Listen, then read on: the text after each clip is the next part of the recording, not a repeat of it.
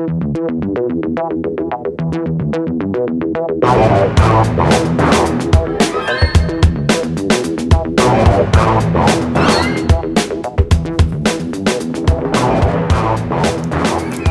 it's Matt from Discussing Documentaries, and thank you very much for downloading this bonus episode. This is where I interview Barry Wills from the documentary Framing John DeLorean. I've never interviewed anyone before, and if they're all going to be as interesting as Barry, I'll interview anybody. He gets into the reads about what happened with himself at DeLorean. He covers his career, which is a fascinatingly interesting career.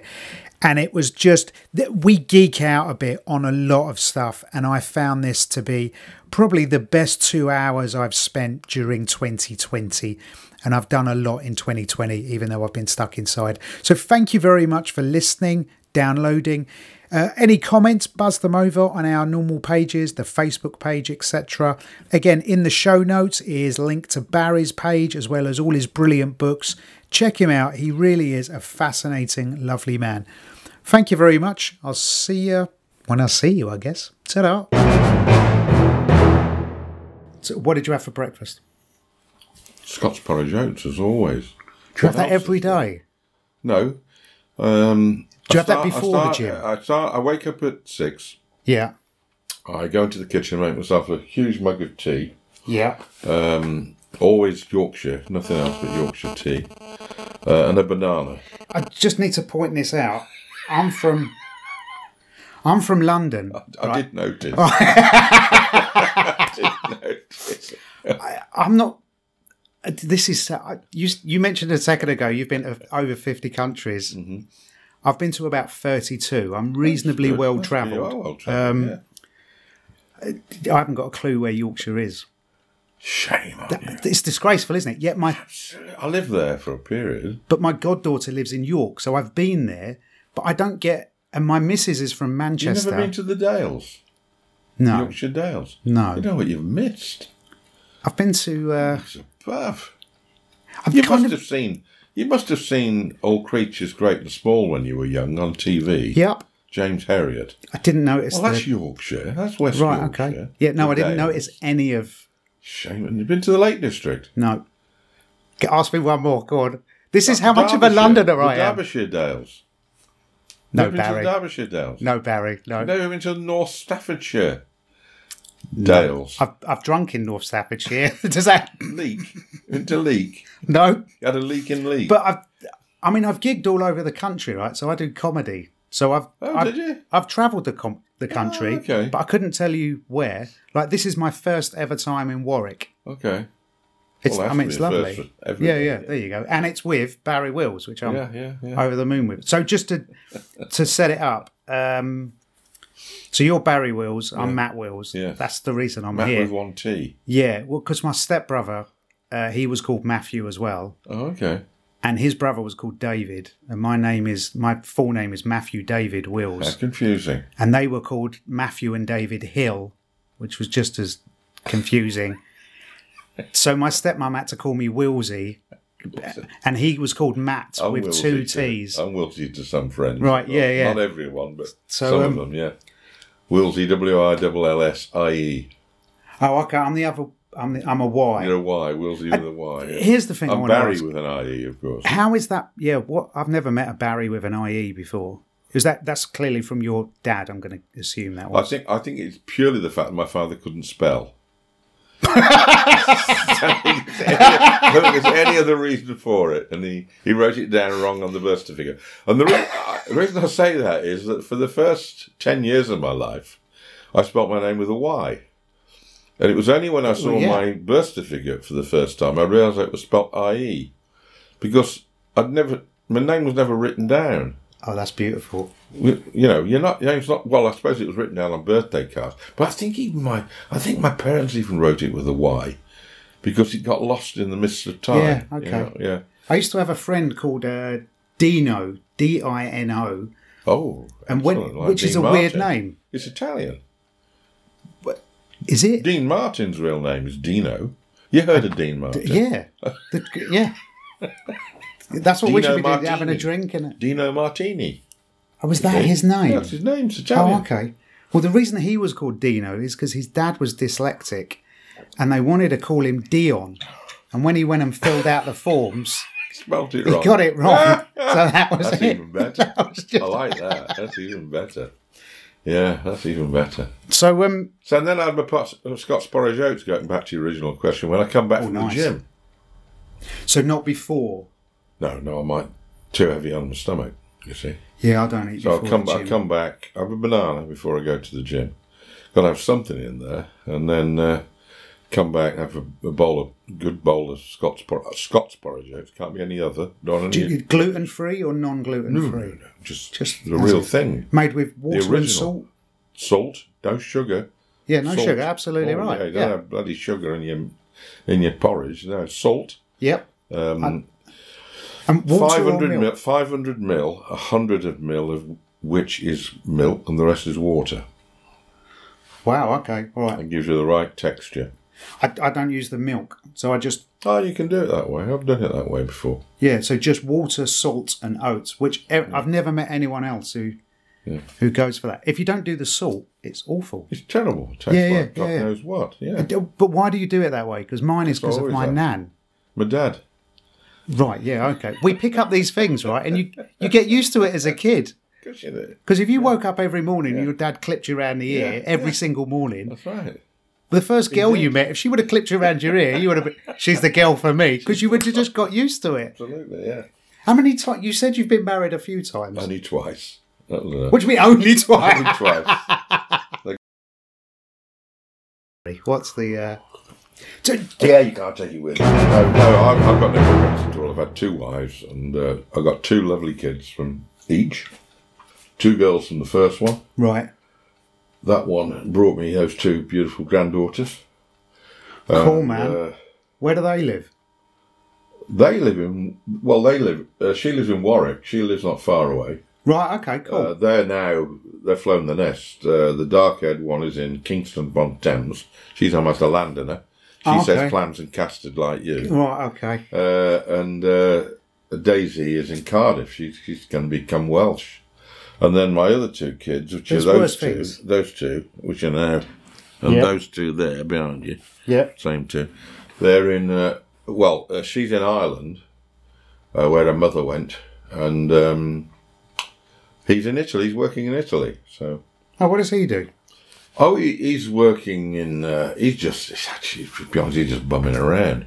He's working in That's a on lot. campsites and things, and he's heading up to the Italian Alps to work in one of the ski centres. And your for the daughter, what winter. does she do then? She's she got a degree in hospitality or something, and she runs a restaurant in Kenmare, I think it's called Kenmare, beautiful sailing resort in Ireland. County Cork.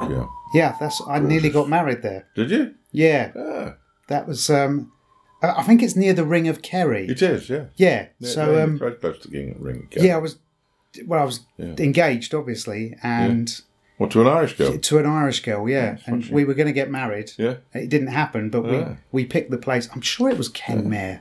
Well, there's Kenmare and Kinsale, and I used to get the 2. I used to always get the 2 mixed up, but I'm pretty sure it is Kenmare.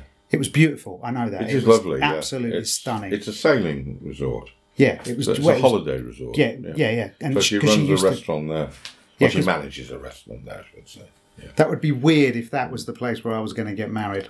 Wouldn't it? That would be a very That would be weird spooky. connection. It's really spooky. Yeah. Tell me about this Wills guy you met as well. So, Uh-huh. so you said you met one of the Wills tobacco people. Well, yeah, I know you've already said it, but it was tell a me again. holiday. I rented this Scandinavian type chalet on it was like a campsite, only over a vast area in woods, Right. And you've got these chalets dotted around in the woodland.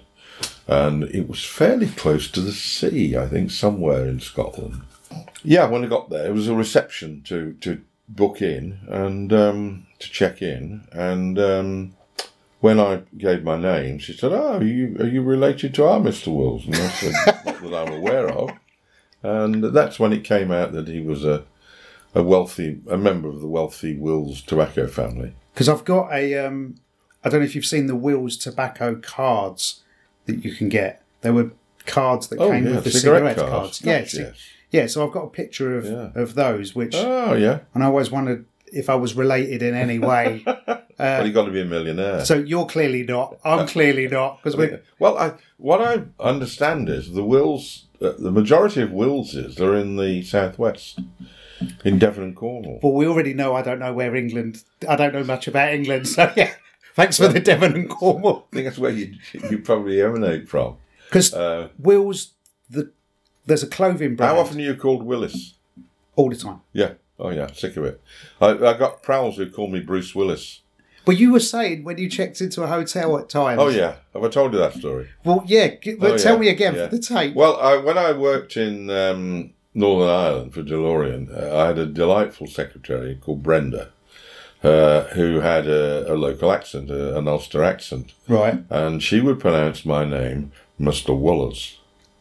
Not as strong as the Reverend Paisley, but a softer version of that, Mr. Wollers. So when I was travelling, I did a lot of travelling internationally, and I would turn up to hotels, and I'd say, I'm expected, like America, I'd turn up at a reception and say, Wills, I'm expected. They'd go down the register and said, so sorry, there's no Mr. Wills. Yeah. Are you sure? Look again. I said, we got a Mr. Willis. I said, what's the initial? B. That's me, I think. Anyway, this went on and on and on for a long, long time, and all over the world.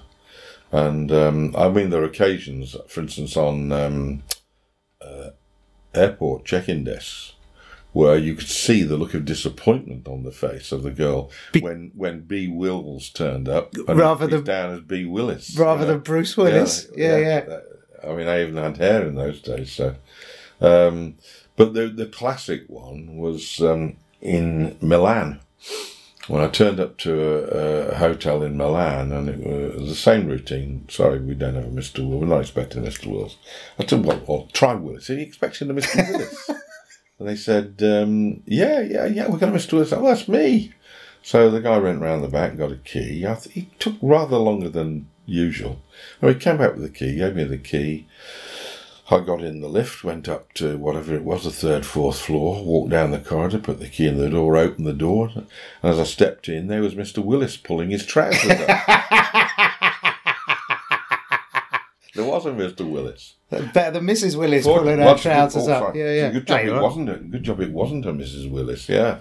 And it turned out that there was a second. I was actually booked into one of a group of apartments, which were round the back, and they had a separate reception area. So when I went round there, I was down as Wills. You were in as Wills. Down as Wills there, yeah. So at least I had somewhere to stay.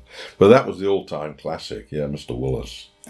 Willis for me all the time, absolutely. You think the name Wills had never appeared on a cigarette packet, wouldn't you? But also now there's a famous youth clothing brand by Jack Wills. And I buy some of his stuff because I like walking around at my age and seeing all these attractive young women with the name Wills emblazoned over their breasts. Yeah, and you're like, fantastic. Thank you, miss. Do you want my autograph? Yeah. I thought I'd change my name to Jack. I wanted to go into his original store and just buy something. Just go do it. Is there any family discount? It's a British brand, apparently. Yeah, in Salcombe. But it's a made-up name, isn't it? I don't think it's a guy called Wills that created it. Is it? Do you know more? I have no idea. No, I think that what I was told was it's just a made-up name. And why he chose Wills, I do not know. But that's quite heartbreaking. Yeah, it is in a way, isn't it? Yeah, because it's a really unusual name. Yeah. I think I've met one other Wills in my life. Well, you're the second. And now you're only the second. Yeah, you're the second one I've met. Okay, there you go. Same boat. So tell me about. I was watching a documentary with you in it. So, which one? I mean, here's the thing. I'm a movie star, you know. You are. I've got an IMDb listing, for heaven's sake. You've got a few. I don't know where that came from. You've got a few IMDb listings. I know. You're our first ever guest on Discussing Documentaries podcast. And here's the thing. You're setting the bar pretty high. Am I? Because when we talk about documentaries, I think you're going to have been in more documentaries than anyone else we're ever going to talk to. Hands down. Well, I don't know how many I've been. I don't know. I've done so many. I lost count. In fact, the most amusing one really is the most recent Framing John DeLorean one. Yes, yeah, that's the one we reviewed. Because, okay, well that one. And that's where I heard about you. I was asked yet again. A guy came over from America to Tamir Arden, super bloke, came over from America to, where the hell did he film me? I've got a feeling he filmed me in Northern Ireland at a really owners thing. Yeah, he came across for that. Okay. And he interviewed me there, and I didn't know what it. I just thought it's just another talking head thing. Yeah, yeah, well, just another interview. That like so many I've done. Anyway, about oh God, it might have been a year later. He emails me and said, "Wallace, remember me? Remember that? Yeah, I remember it. Yeah." He said, We've got a famous Hollywood actor to play the part of John DeLorean. We've turned it into a biopic." I thought, strike a light, I'd have put a collar and tie on when I was interviewed. I'd have realised that. He said, "I can't tell you who it is, but it's a pretty big name." I thought, okay. So certainly a bit bigger than I thought this was going to be. So, and then about 10 days later, he emailed again. He said, "I can now tell you it's Alec Baldwin." And of course, I'd seen Alec Baldwin do Donald Trump. Have you seen his Donald Trump? Yeah, on Saturday Night Live. Yeah, absolutely incredible. Yeah. And so, but even then, I was astonished the extent to which Baldwin must have studied John. Yes, because he got every one of his mannerisms really to a T. It was like watching John. I mean, obviously he couldn't. He got obviously the prosthetic chin, and he got the wig. The eyes were the giveaway. He obviously couldn't repeat the eyes. But watching him just stand there, move, John had got a strange sort of tick, almost like a nervous tick. Right, okay. He got that off done absolutely. On the shoulder when he was doing yep. Right. Well, I can't remember when it is now. It's somewhere around his body. He got this tick. And, once you know it, you can watch that documentary again and you'll spot it. Okay, but right. he got all those things off to a T. It was unbelievable. And you met him, right, on the red carpet? This is what... No, I was there on the red carpet. I didn't meet him. Oh, okay. I couldn't get near him. Because I'm kind of thinking of you and Alec Baldwin in the... No, he's phoning you up for notes, going, "Hey, Barry, is this right?" No. I got my interview. It was all done without me even... being in the same room. Yes, yeah. His stuff was done in the States. But yeah, we were in New York for the red carpet, and we did walk the red carpet, and I was about 3 behind him, and the closest I got was when I had to stop and was held up whilst he broke through the barrier to buy his popcorn. He went and bought his own popcorn. He bought his own popcorn. I think that's why people love Alec Baldwin. He's very down to earth. Well, yes. I mean, I observed him, and because he was surrounded by people, and I wasn't going to go up to him and say, "Look, I'm Barry Wills," You may have heard of me. He certainly didn't come up to me and say, "I'm Alec Baldwin."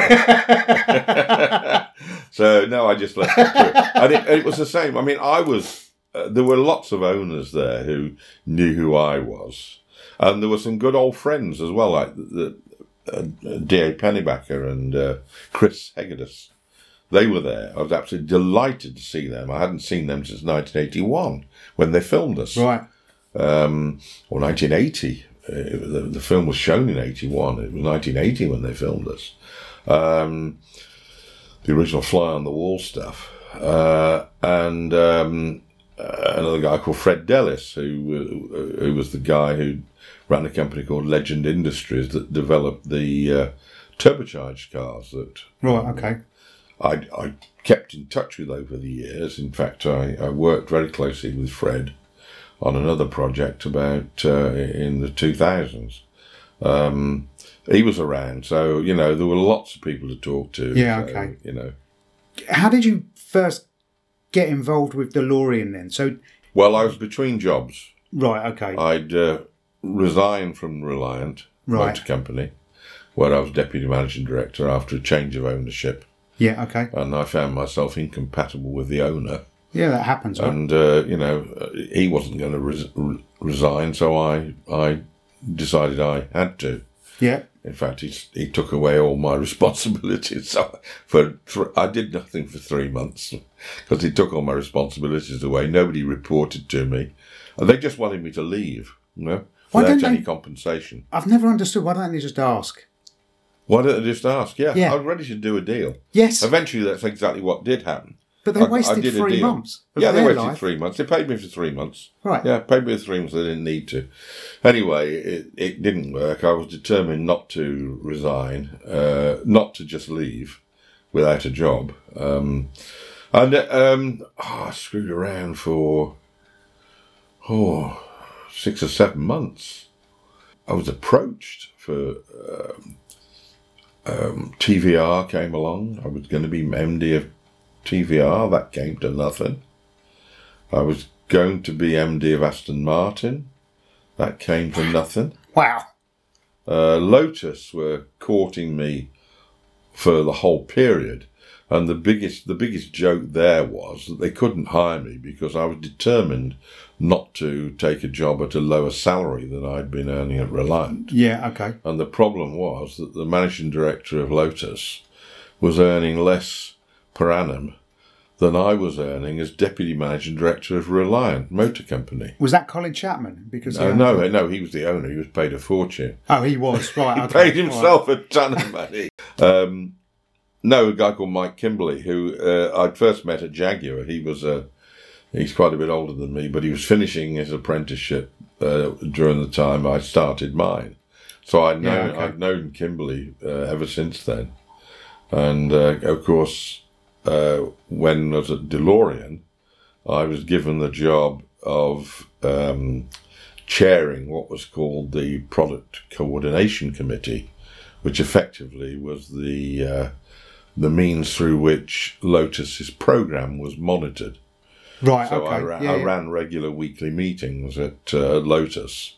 And so, and the year of this would have been around, 79? Well, 78? Yeah, the product coordination stuff started in 79 and ran through to 81.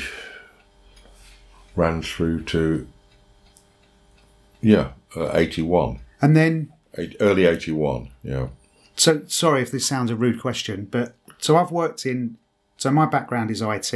Yeah. And I've worked in quite big banks, and we changed the way they work from an IT point of view because I got in with the right blokes, and I'm not the smartest guy going, but I'm one of the hardest workers. Good. So, yeah, and it just worked for me. And I basically attached myself to people like you who went, we're going to do this. And I went, yeah. And then we could, and I got it done. That was what I did. Okay.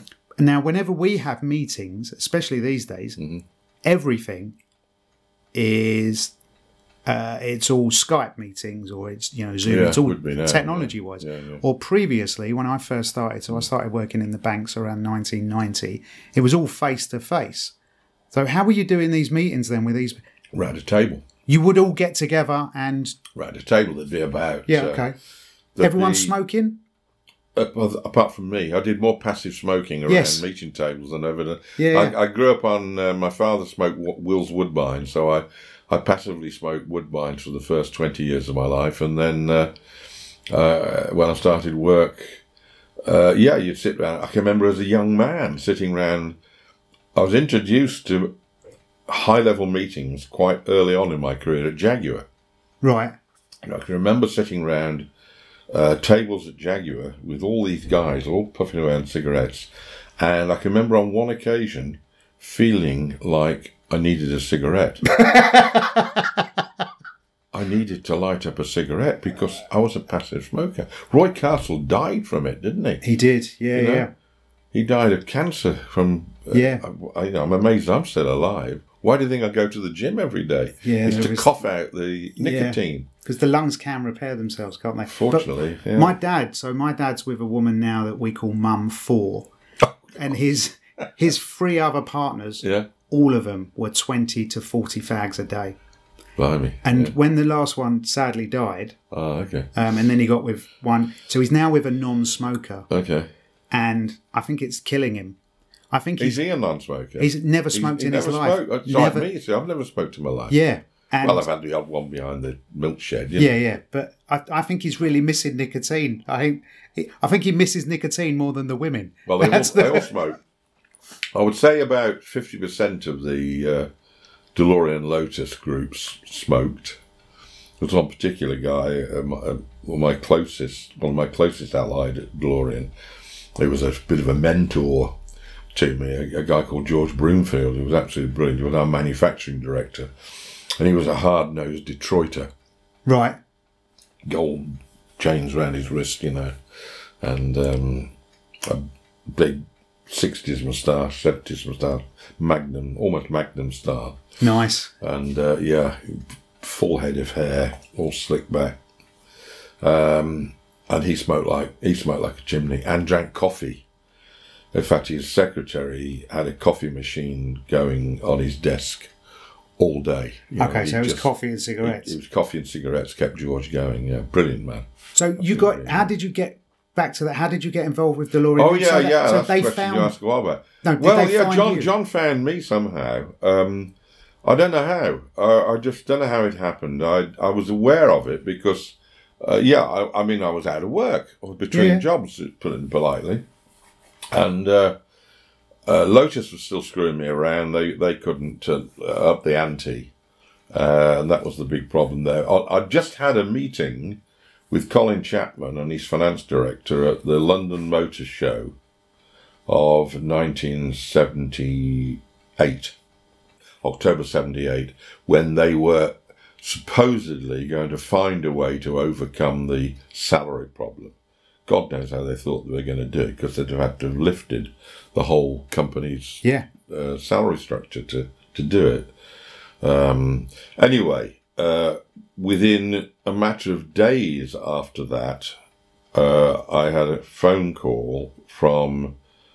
I came back. I've been to London, I think, to a meeting with a headhunter or something, and I came back from London quite late. My then wife had gone to bed, and by the phone there was a handwritten message saying,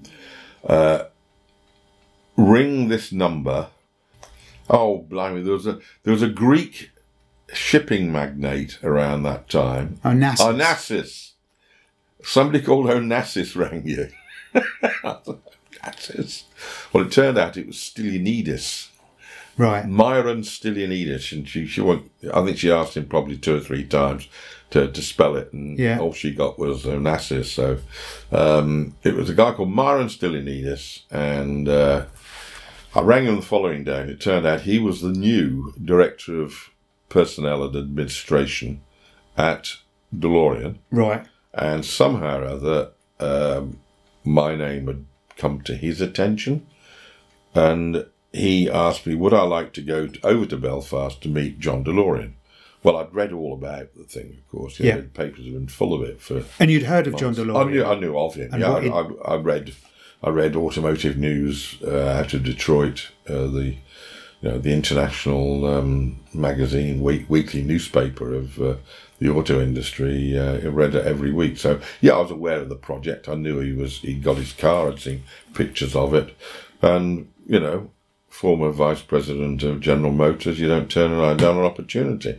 I wasn't in the slightest interested in working for them because inevitably it would mean a relocation to Northern Ireland, and 1 or 2 things were going on in Northern Ireland at that time, as an Englishman, and I got, those 2 girls were teenagers at the time, young teenagers, and there was no way I was going to take them to Northern Ireland. Because I would have been about 8 or 9 then, and every day on the TV, there was 2, effectively, I remember growing up with 2 wars. There was whatever was going on in Lebanon, and Beirut, and Northern Ireland. That's right, Northern Ireland, yeah. So, and obviously your view of it, because you're only watching the news. I'd never been to Northern Ireland before. No. Never been to Northern Ireland. I've been to the south. I've been to the Republic.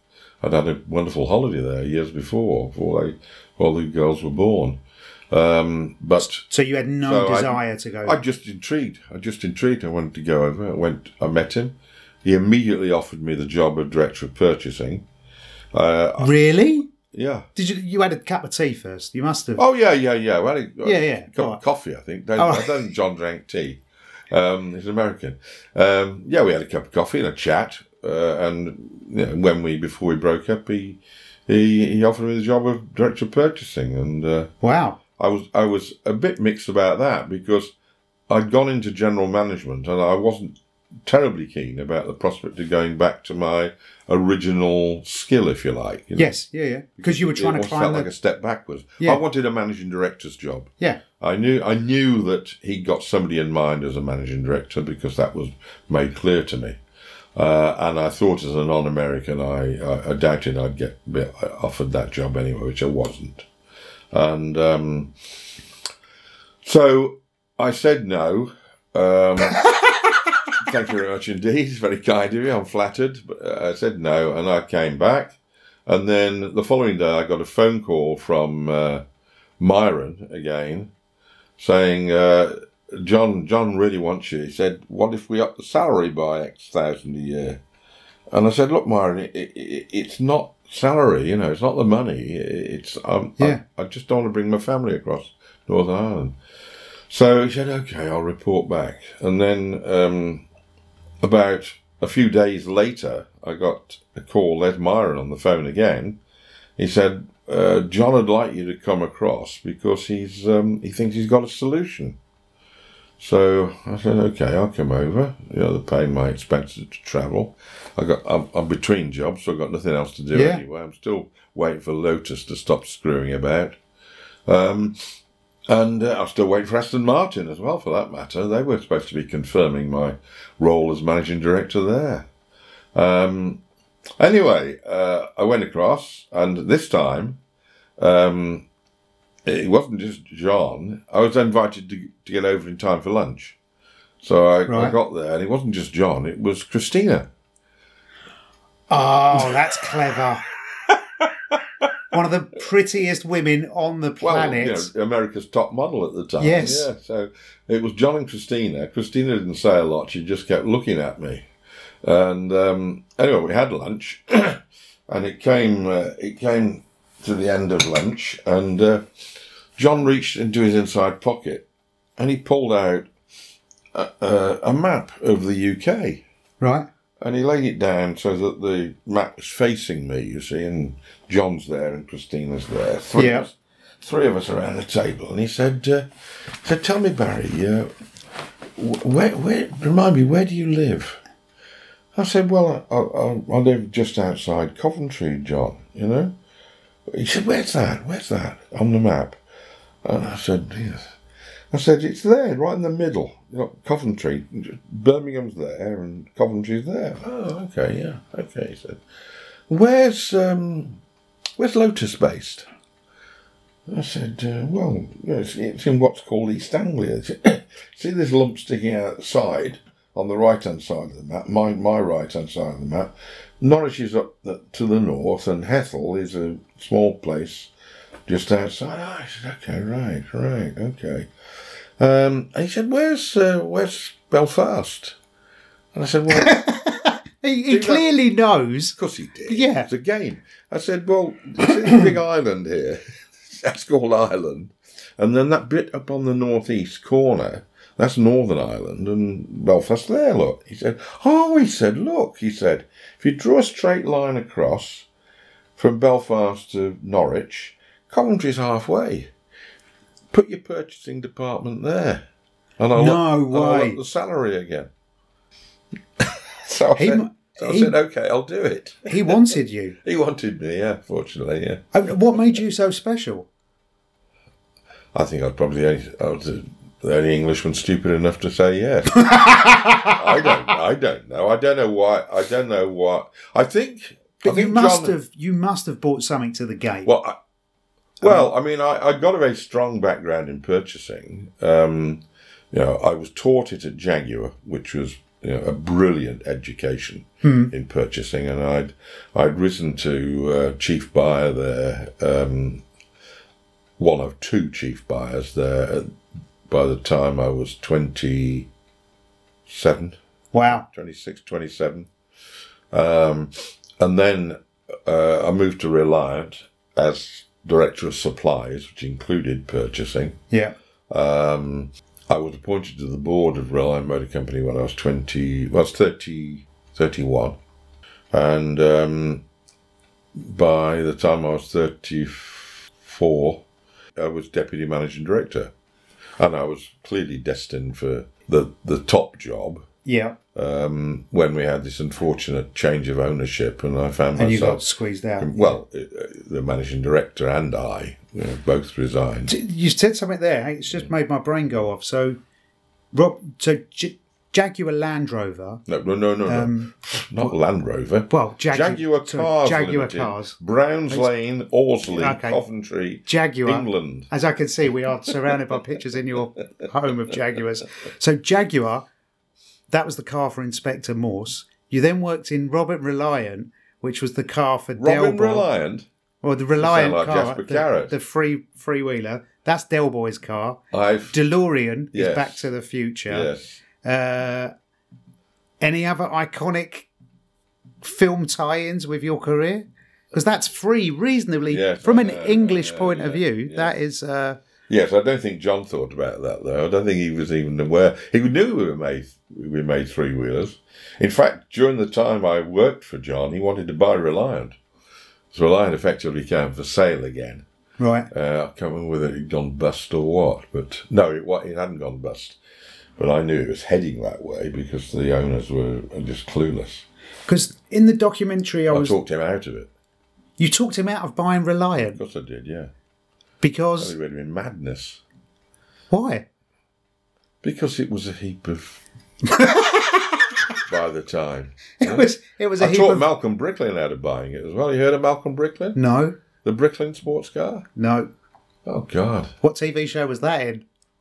The Bricklin wasn't in any TV Oh, show. okay. Is that why... But it was gull-winged. It was gull-winged. Oh, right, okay. Two-door gull-winged sports car with a front-mounted engine, I think. But I worked for Malcolm down in... He was another larger-than-life character. Unlike John, he had no background in the auto industry as a manufacturer, but he'd made his first money out of importing Subaru into the USA. Right, okay. Originally Subaru scooters, then he went on to cars, and he made such a success of it that Subaru bought the company back from him because he created this Subaru of North America with his own money. And they bought the company back. He made millions out of that. And then he took Yugo into the United States. I remember Yugo when I was a kid. He was taking 100,000 a year Yugos. Wow. He had a wonderful deal with the Yugoslavians, as it was then. It was Yugoslavia, of course. He was buying them at about $1,000 each with 6 months extended credit. So he wasn't paying for them for 6 months. Flogging them on. Fogging them on for about $3,700. Obviously, the dealer had to cut out of that. Yeah. But he would make probably a clear $1,000 out of each car. So he did pretty well out of Yugo. That's what he done, so and done. then he thought he could do it again with Proton, the Malaysian car manufacturer. And that's what I was hired for. He got down to Malaysia and found out pretty quickly that the cars were too expensive to make. To cut a decent profit. Yeah, he couldn't get anywhere near doing the sort of deal he got with. Right. So he needed to take money out of the cars, and I'd got quite a reputation by then for cost reduction. Yep. And I was again found by this guy actually, Carl Ludvigsen. Right.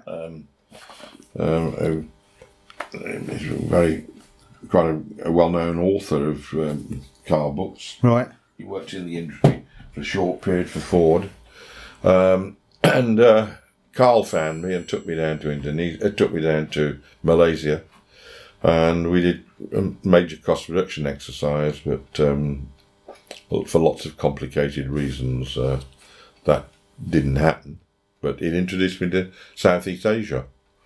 And that's what took me to Indonesia, and I worked in Taiwan, and... What's your favourite country to work in so far? Indonesia. Why? That's a funny fact. I just love it. That's one of the few countries I've never been to. No, it's great. Well, it's the third largest population on Earth, so it's about time you did. Well, that's a good... That's a good reason to... There's a lot of people there. Go there. They must be doing the right thing. It overtook the USSR when it broke up. So they got more people than Russia, and it's China, USA, Indonesia. Okay, haven't they got the largest Muslim population on the planet as well? Yeah. Well, they've got a good split of religions as well. That's why Australia spends a lot of money looking after them with aid, and that's why it was the Australian government that took me back 2 years ago to work there as part of an aid program. They like to keep the Indonesians sweet. Okay. Very sensible. And Barry Wills is one of the reasons they keep them sweet. I was found on... I said to them, how the hell did you find me? They said, it's that easy. He said, we went into LinkedIn. I went on LinkedIn to sell books. We went into LinkedIn and we typed in 2 words, automotive Indonesia. And out I popped. And your number one search. Yeah. Oh, that must be flattering for your ego. Very much so, yeah. Okay. Yeah. I like the wry smile that's popped on your face there. No, terrific, because, they looked after me extremely well.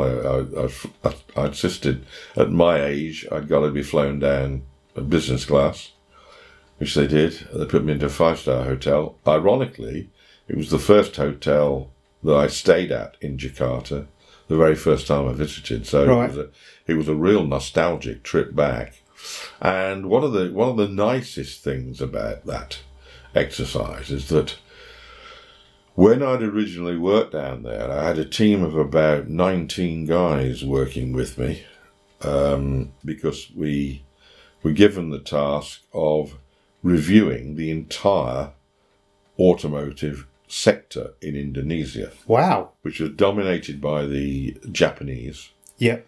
Every one of the Japanese car manufacturers were down there in joint ventures, and they were building then over 500,000 cars a year, vehicles a year. For the Indonesian market? For the Indonesian market. Or for shipping abroad? No. For the Indonesian market. Wow. They built pickup trucks in the main. They were vehicles that the Japanese are very clever, as always.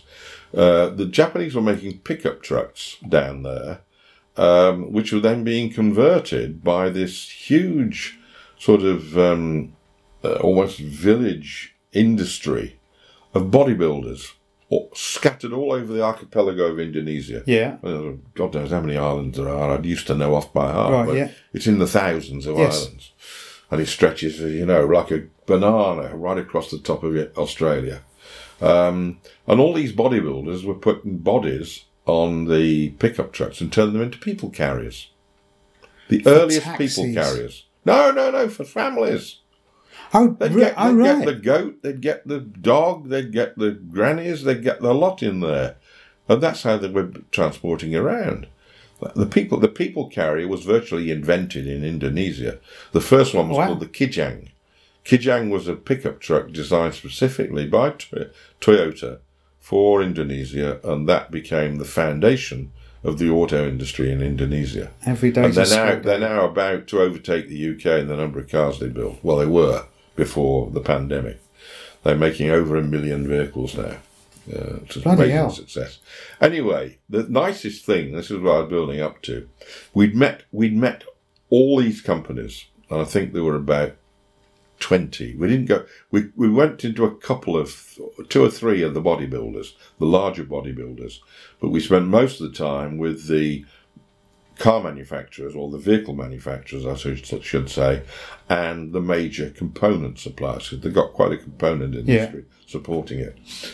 And 3 of us sat down one night, took my 2 trusted most trusted guys and I sat down with a beer one night towards the end of the project, and we were talking about some of the people we'd met. And we were talking particularly about the young Indonesians we'd met. And there were 3 young guys who we decided between us that evening, this is like 1989, we thought these 3 were going to go to the top. Yeah. They were really stars, they were going to make it. They hadn't got senior jobs, they got quite junior. But they had potential. But they had real potential. Yeah.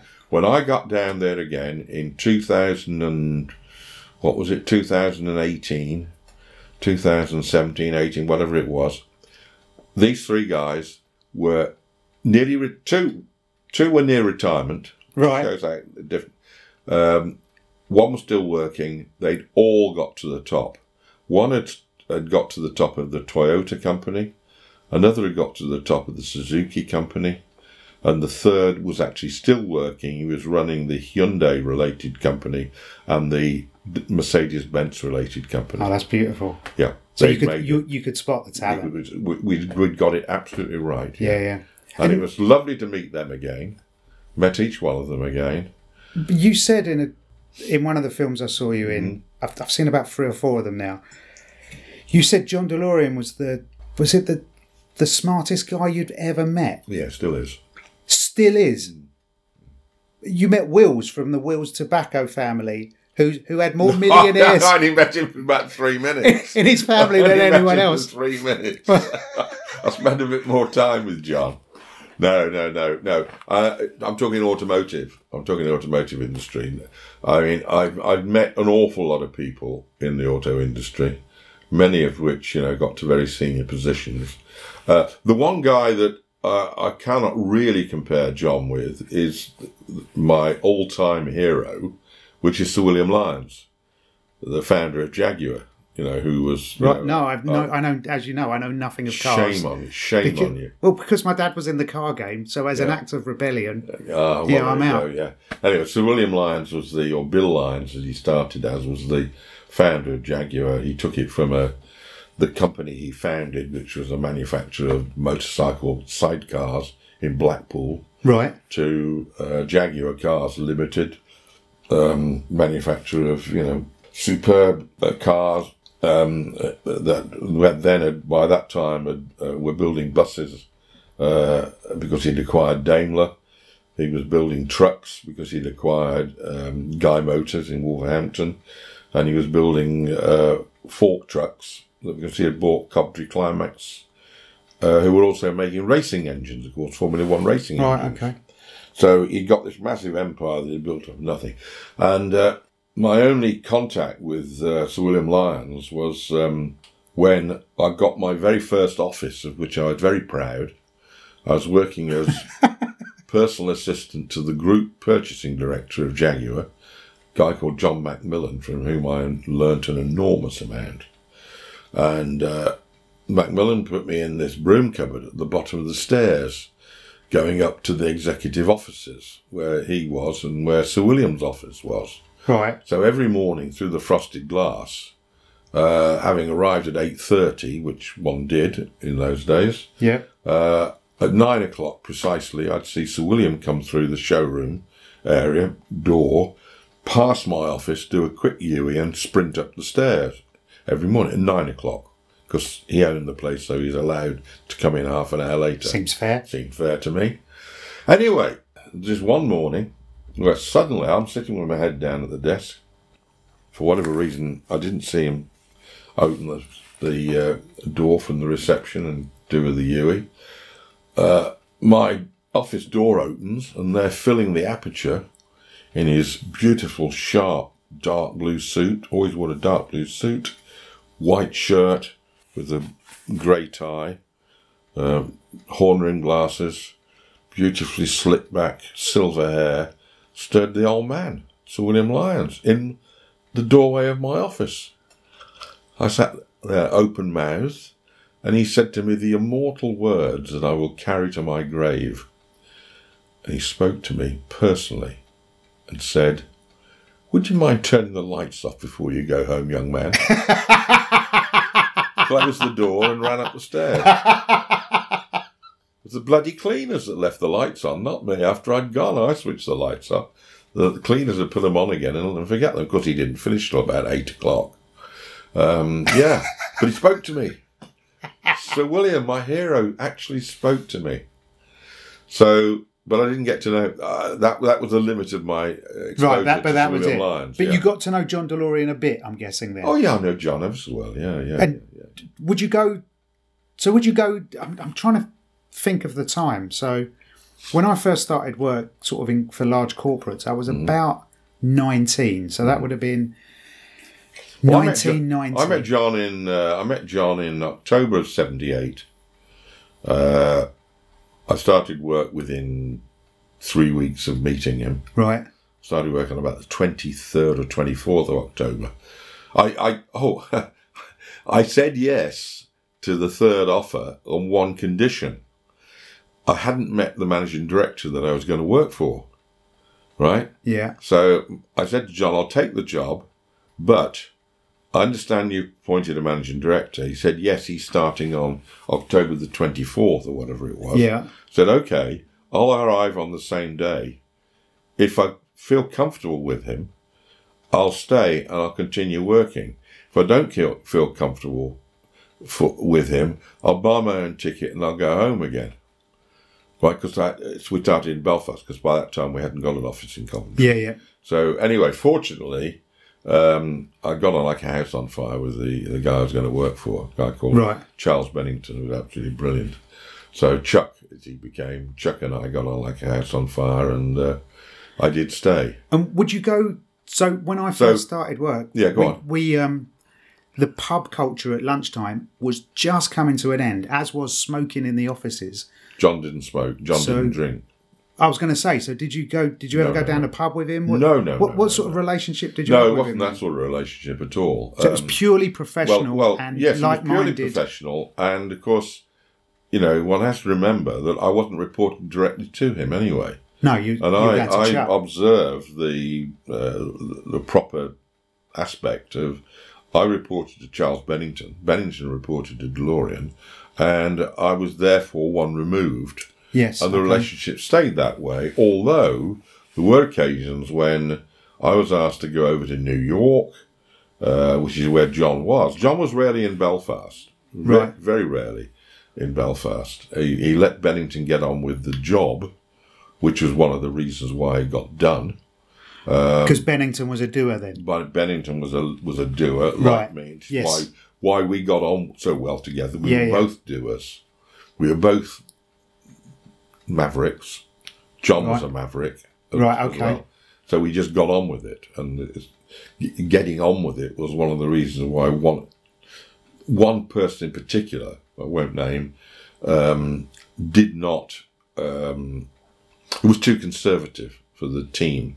And therefore did not become part of it and tended to snipe from the sides rather than participate. And that's because you had that just do it attitude and you got it done. Yeah, he came from a far more conservative background in the industry. And he just couldn't get to grips with the fact that we had to not cut corners. He thought we cut corners. We didn't cut corners. We invented things. We invented what the industry now operates as a standard. Yeah. Which is called simultaneous engineering. Right? Yeah. Simultaneous engineering is where virtually as soon as the engineers have got to the point where the component that they want to produce for the car is recognisable enough to allow supplier selection through competitive means, right? That's when the purchasing guys get on with it and find a supplier, find the most competitive supplier. And that competitive supplier then works with, as it turned out in our case, Lotus, who'd been hired to engineer the car, to get the part done. And it gets done much more quickly than it ever would if it went through the normal process of the engineer spending forever completing a drawing down to every, hole and slot and everything else. So they would have work hand in glove. And then you hand it over to the purchasing guys. Yeah. Then the purchasing guys take 6 weeks finding a supplier, competitive supplier. You know, what might in normal cases have taken 7 months to do, we were doing in 7 weeks. Because so that plant got up and running and you were spitting cars out within 28 about months. 2 years. 28 right? months. So hang on, what's 28 months? 12, 24. Yeah, 2 years and 4 2 years months. and a bit. Yeah. We were late. We were late. John promised the government it would take 18 months, which we knew was absolute nonsense, those of us that, were in the company by that time. But we worked out that we could do it in 24 months. But sadly, Lotus were not quite as quick as we were. And it was basically one element of the Lotus program that controlled the timing. And that was the release of the master molds for the inner body. The inner body was made of reinforced plastic. It was made to a system that Lotus had partially developed, but never really made work. We made it work. We, not me. Yeah, but collectively, The team of group, competent engineers that were hired within DeLorean made it work. And it was the release of those master models that controlled the whole timing, and they were effectively 4 months late. Right. Okay. Which slowed it up a bit. Which slowed it up. Yeah, but it's a record. It's a record that will, in my view, never be beaten. And this was before computer-aided design or anything like that. This was guys with pencils. Yeah, and rulers. And rulers and that's right, on drawing boards. Yeah. And then, do you think? I'm trying to be respectful here of what you achieved, but there is the other side of it of the DeLorean had a lot of issues, right? That motor. I mean, a lot of issues. You say that. Which issues did it have? Well, the complaints from the dealers. No. There weren't any complaints. Cars from the were dealers. failing. There weren't any complaints from the dealers. No. You've read too much of the British press. Well, yeah. I've watched a lot of documentaries You've read where too much of the British press. No, look. The first 400 cars were not perfect. We knew it. Right. They were early cars. We were still turning Lotus. Lotus, I got a great amount of time for Lotus. No company could have done what Lotus did in the time that they did it. But Lotus were used to designing cars to be produced in 1,000 a year. Yes. Maximum.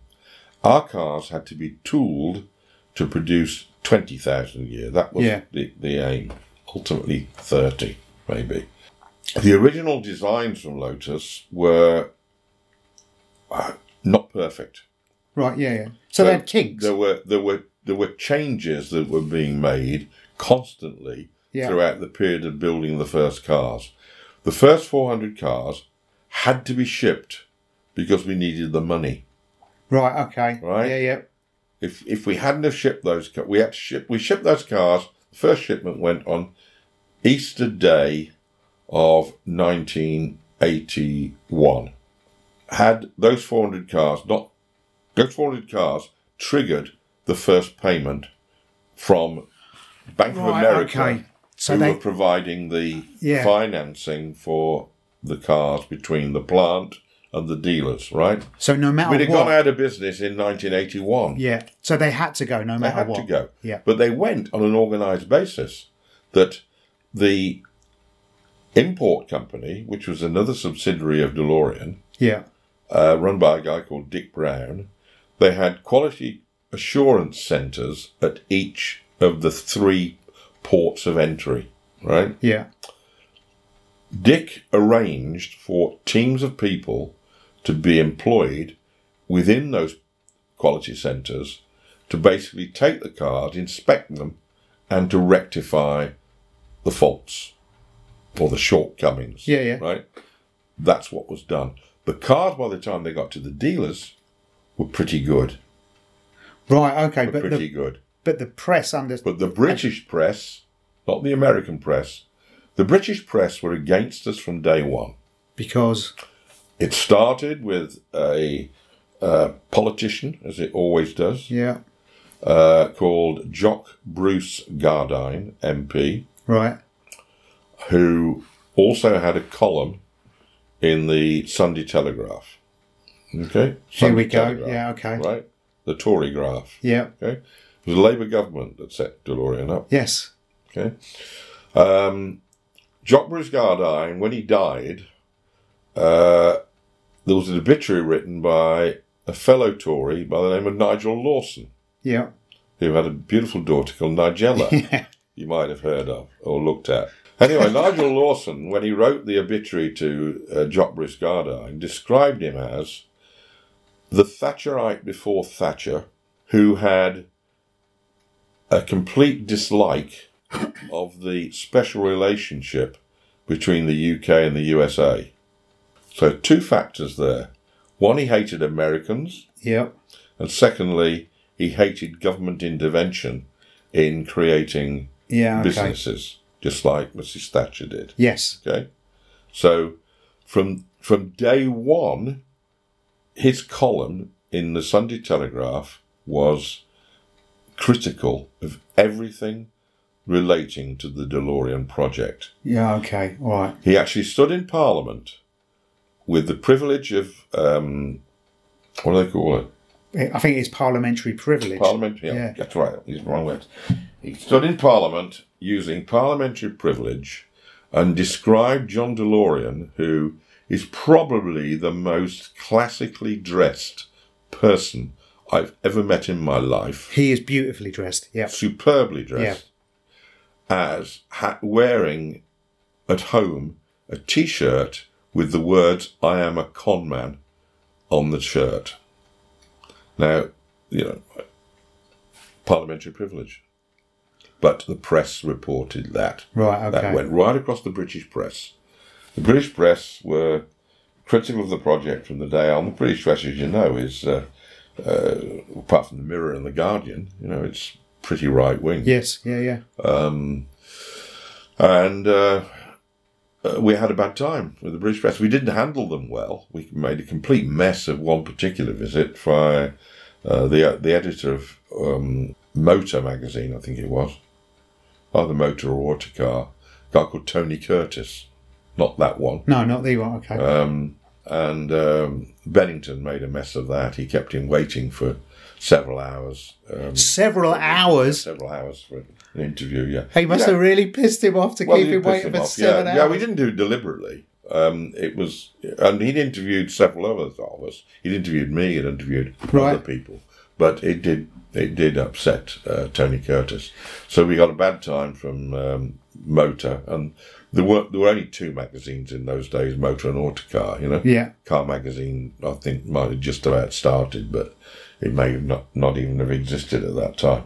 So the British press were very cruel to us. The American press were very favourable from day on, because the Americans, John was the epitome of what the American spirit is all about. John was the American dream. Exactly, he was. Yeah, He absolutely. Was, exactly, Yeah. So the American press, particularly the Detroit press, was very, very supportive, albeit critical from time to time, but they were being critical on a fair basis, not on an unfair basis, which is the way that Bruce Gardine started the ball rolling in the UK press.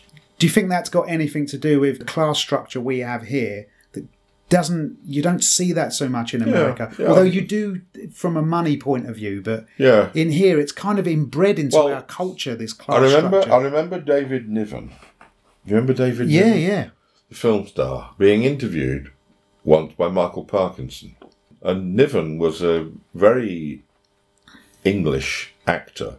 Yeah. That had gone to Hollywood and made it big in Hollywood, but he'd retained his Britishness. Yes. Some of the Pink Panther films, the original Pink Panther film he was in, and so on. And Parkinson was saying to him, "How did you get on in America?" He said, "Well, I loved it. It was terrific." He said, "Well, what did you find Parkinson said, "What did you find was the major difference?" He said, "Well, it's quite simple." He said, "In England, the average man in England will watch someone drive a Rolls Royce down the street and park it, and he'll think, 'Look at him, the bastard. What's he doing with that? Now, why should he be driving that?' In America, the average man will say, 'Hey, look at that guy. look at that car he's got. One of these days, I'm going to have one of those. Hey, absolutely. Yeah, I don't. Yeah. That's the difference, isn't it? Yeah, very. I'm sad to say it, but I've spent enough time in America in my life and worked amongst Americans to know that Niven got it absolutely right. That is the difference between us. Yeah, we're envious of success. We're envious of everything. We build people up to knock them down. Tall poppy syndrome. Yeah, every single time. Absolutely.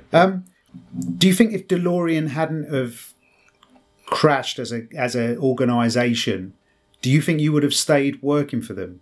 Well, yeah. I was going to save them. I got to, during the receivership, with Charles Bennington and I and a third man called Bill Bellamy, we'd created a joint venture trim company to make all the seats and all the soft trim for the car, with a company out of Northampton called Chamberlain Phipps. And Bill was the director of Chamberlain Phipps, a lovely man, ex-military, Major Bellamy. And he was chairman of the joint venture trim company. I was a non-executive director of it, as was Bennington. So we got to know each other particularly well. When it came to the receivership, the three of us worked out a plan whereby we went to British Leyland, who had recently canned the Triumph TR7 and particularly the TR8 soft top. And anyway, cut a long story short, we reached an agreement with them whereby we could take over manufacture of the TR8 we wanted in particular. In Belfast? Yeah. Oh, superb. So you'd save all of those jobs? Yeah, plus the DeLorean. We put the two cars side by side. Oh, wow. We didn't compete. DeLorean was a gull-wing door fixed head.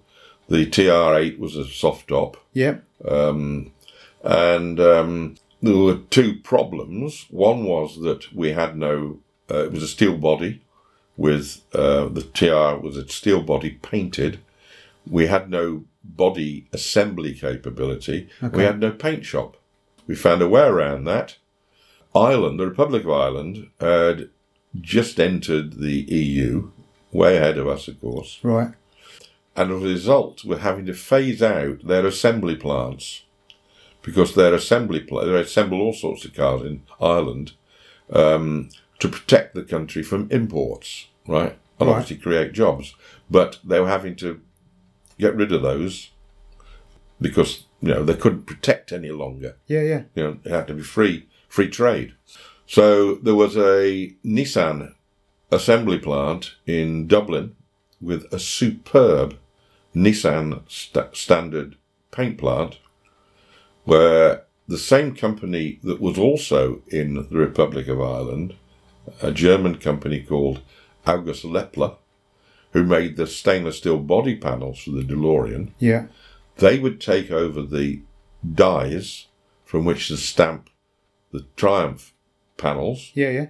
Those panels would be shipped to the Nissan plant where they had all the equipment and the welding guns and everything to weld the body, and they had the superb paint plant to paint it. Those painted bodies would then be put on a train where the direct line from Dublin to Belfast. Perfect. The government in Northern Ireland were prepared to build it. The railway line went by the side of the plant. Yeah. Every photograph you look at the DeLorean plant, you can see the railway line there. The government were going to put a siding in so that the trains could go straight onto the plant and we could unload the painted bodies there. And the TR8 would be built alongside the DeLorean. We weren't allowed to use the Triumph name. We weren't allowed to use the TR name. So we did a deal with the Healy family, as in Austin Healy, to take the Healy name. We would have been building the Healy 3,500, not the Healy 3,000, the Healy 3,500, which would have been the TR8, right, and the Healy Gullwing. Wow! And why didn't you say what went wrong that you didn't save it? You haven't read my book, have you?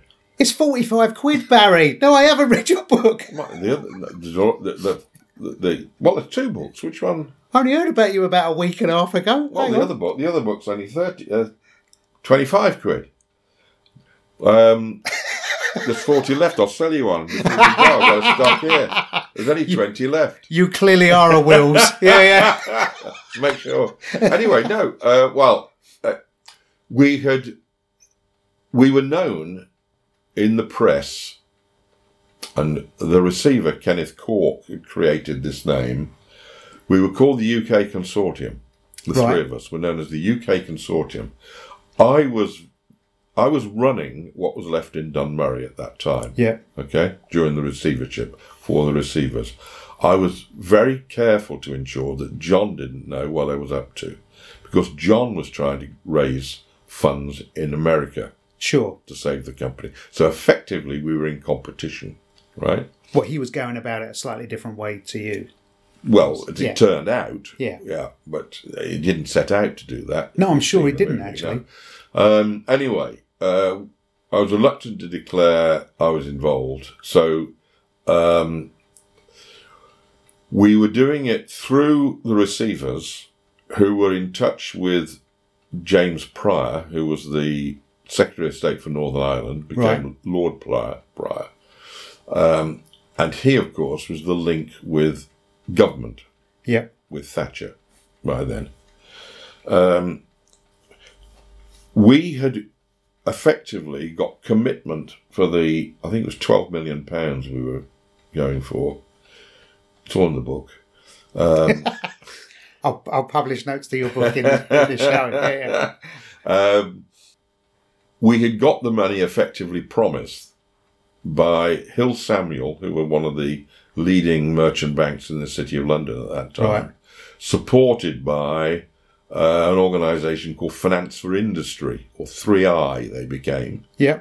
Remember? Yeah, I do. Still known as 3i. They were called Finance for Industry there in those days.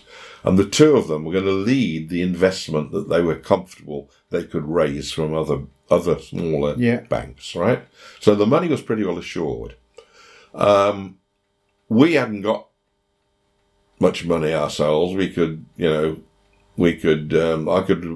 take out a second mortgage on my house, which was probably in those days worth about £8,000. Yeah. But that wasn't going to do much. Hill Samuel, who were leading the investment, needed, as was always the case, not just in our case, always the case, they needed a fee to ensure that when they put the effort in, they got paid. Yes. Right? They got paid. Quite reasonable. It's the way the City of London works. Yeah, it was business. We said to them, how much do you want? How much do you need? Well, the answer was, we're not quite sure, because we don't know whether you are three guys working on your own, whether you are representing the receivers, right, as DeLorean Motor Company, or whether you are a much larger corporation, because we've got three levels of fee depending upon our assessment of your worth, you see. And we said, okay, so what's the range? He said, well, it's anything between £20,000 to a maximum of £80,000. So we said, I don't think we can get 20 grand between us, can we? Well, we could. If we'd remortgaged our houses, but that was a bit drastic. So anyway, Cork said, don't worry about it. Don't worry about it, guys. I'll look after that, he said. I'll get the Northern Ireland office to guarantee Hill Samuel's fee. Cool. Right? To the maximum of £80,000. Terrific. Thank you, Sir Kenneth. So Sir Kenneth went off, spoke to James Prior, and Prior agreed to that procedure. Because that was pennies compared to the amount of jobs to save. Absolute peanuts. So Prior was not one of us. You remember that term? Yeah. One of us. PLU, we used to say. People like us. Similar. Yeah. Anyway, who had that mindset. Yes. Of get it done. Yeah, but he wasn't. No, he wasn't one of us to Thatcher. Right. Okay. All right. That's why he got the Northern Ireland job. That was with you. That was the poison chalice. Was Northern Ireland? Yeah. Okay? So Thatcher was not one of her favourites. He was outside the frame. So Prior decided, in his infinite wisdom, which turned out to be the biggest mistake he made, to check out with Thatcher that it was okay to guarantee that 80,000 quid maximum, right? There was never a formal meeting. I think he caught up with her in the corridor. So I checked back with Pryor. I went to see Pryor before I published my book. He went to see her in the corridor. He didn't get a formal meeting. It wasn't a cabinet decision or anything like that. And she wasn't listening. She heard DeLorean and she heard 80,000 quid. And she turned around to him and said, Jim, I've told you before, there will be no more money. Tell the receivers to do their job. Wow. Walked away. That was the end of it. Now, unfortunately, Cork then said to us, look, he said, I've got an agreement with John DeLorean that if you guys don't do the deal by the end of this month, which was July of 81, I've got to give him a second opportunity. Right. I've signed it. Okay. So he said, don't worry, he'll fail. There's no way John DeLorean will raise the money. He'll fail. You stand back. That was his words. You step back as a group. Step back. We're still anonymous in the press. We're still the UK consortium. You step back. I'll give John his chance. He will fail. When he fails, you can come back in again. And he said, I will help you find ways to raise the money. He said, I've got a friend called Robert Maxwell who might come in. Yeah, exactly, yeah. Oh, what a web. What a web you got tickled into there, Barry. More, yeah. Anyway, I didn't meet Maxwell, but yeah. You don't believe it. Anyway, of course, we did step back. That became public. We were still anonymous. John went on then to be the subject of an FBI sting. Yes. Was arrested. The night before he was arrested, I was still running things in Dunmurry, Northern Ireland. Yeah. I got a phone call. I'd been, up to that day, I'd been working on a plan to restart production with the team that worked for me there, because the receivers knew that John was about to get the money. Right? Yeah. They didn't know what was going on. Of course they didn't. At that stage. But at about 8 o'clock that evening, I remember it ever so well. I was pretty knackered. I decided I'm not going to cook. I was living in a small apartment on the same site as the factory, in a house that we bought. The British press have described anything from a mansion to a castle that John bought for himself with the government money, which it wasn't. It was just a house that was inherited on the site. That all we did was convert the one set of rooms into an apartment that I was the third occupant of. It was the MD's house, MD's lodging, so to speak. Anyway, I didn't want to cook. I went into Dunmurry and I bought myself Colonel Sanders, isn't it? KFC. KFC. Yeah, Kentucky Fried Chicken. Kentucky Fried Chicken, it was called in those days. I bought myself a carton of Kentucky Fried Chicken, finger licking good. I took it back to the flat. I sat there eating this stuff.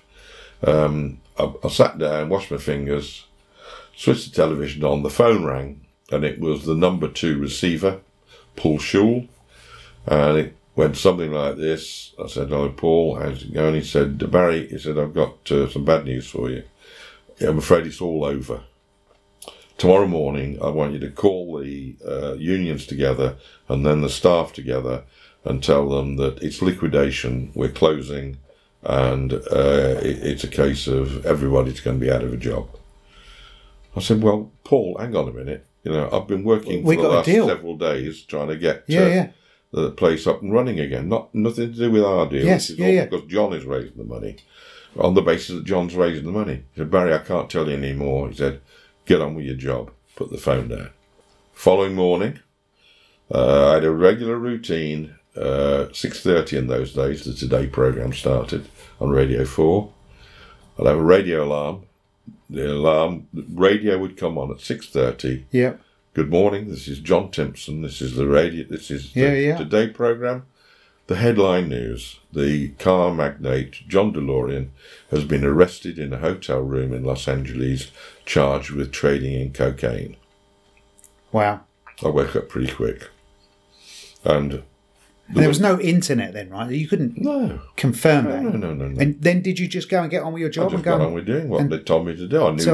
I knew why we were closing. Yeah, okay. And of course, it meant that there was so much stigma around that there was no question of us being given another chance. No. What we were promised, it would just get rid of it. Yeah. Thatcher just wanted to get rid of it.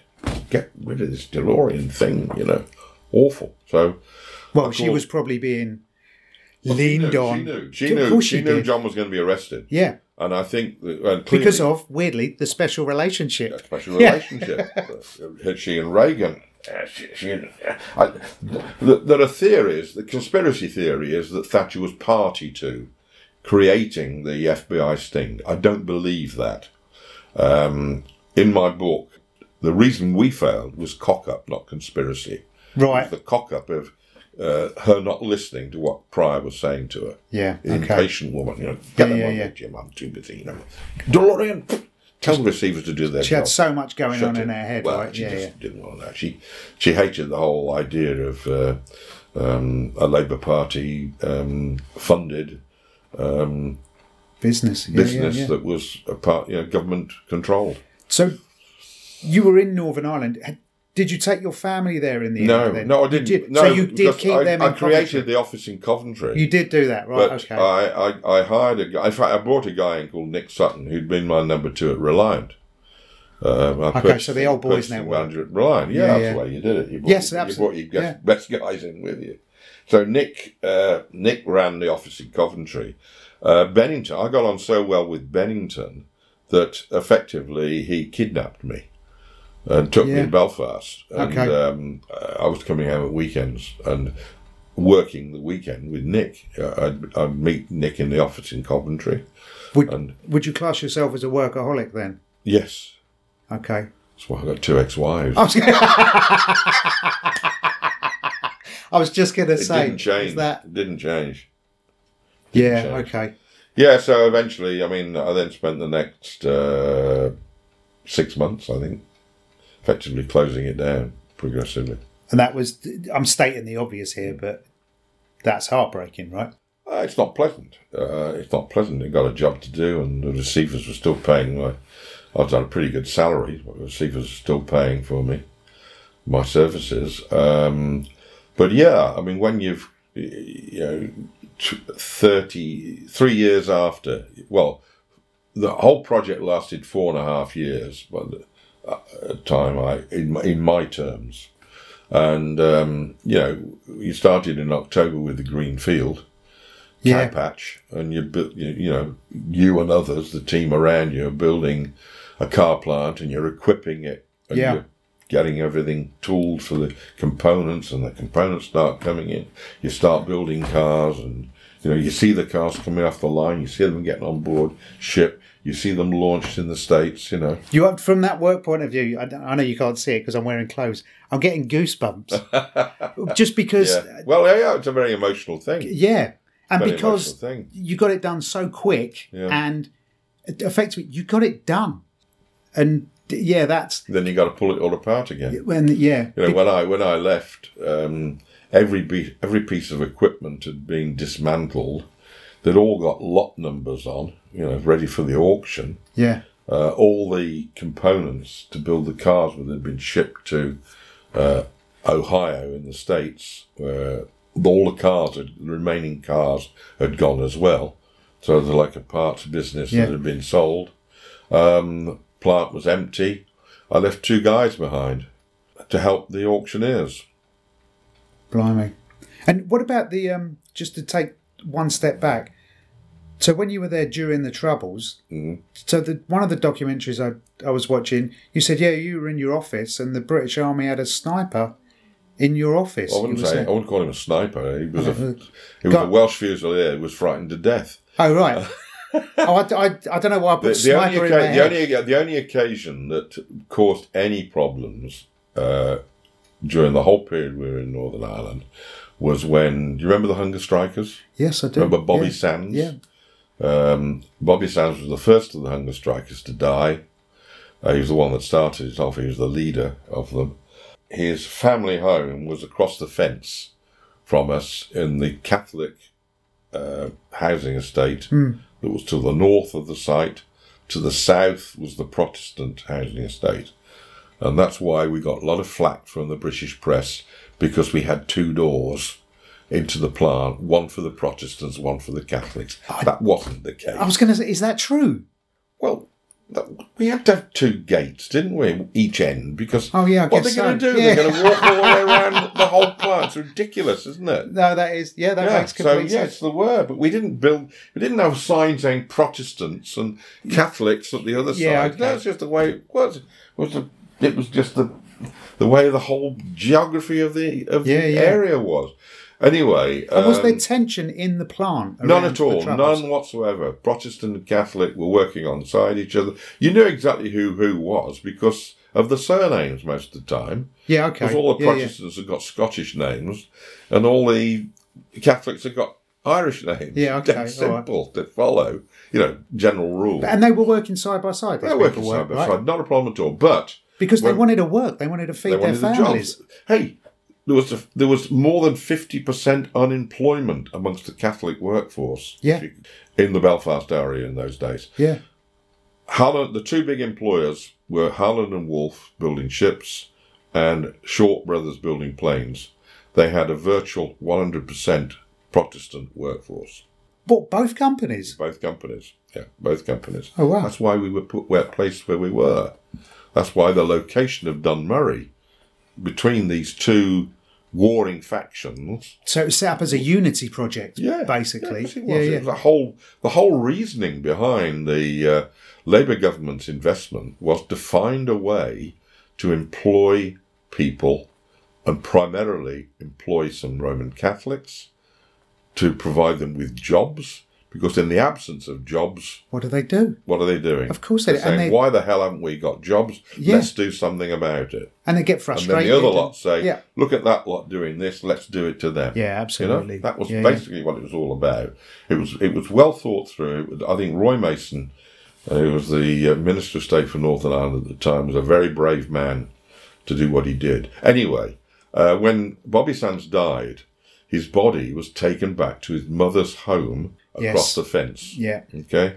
Now, we'd all gone home by that time. I mean, I used to work pretty late till about 8 o'clock. We'd all gone back. I was living in a hotel. And when you left, did you turn out the lights? I can't. I think I left the lights on. I think I left the lights on for the cleaners. I learned my lesson.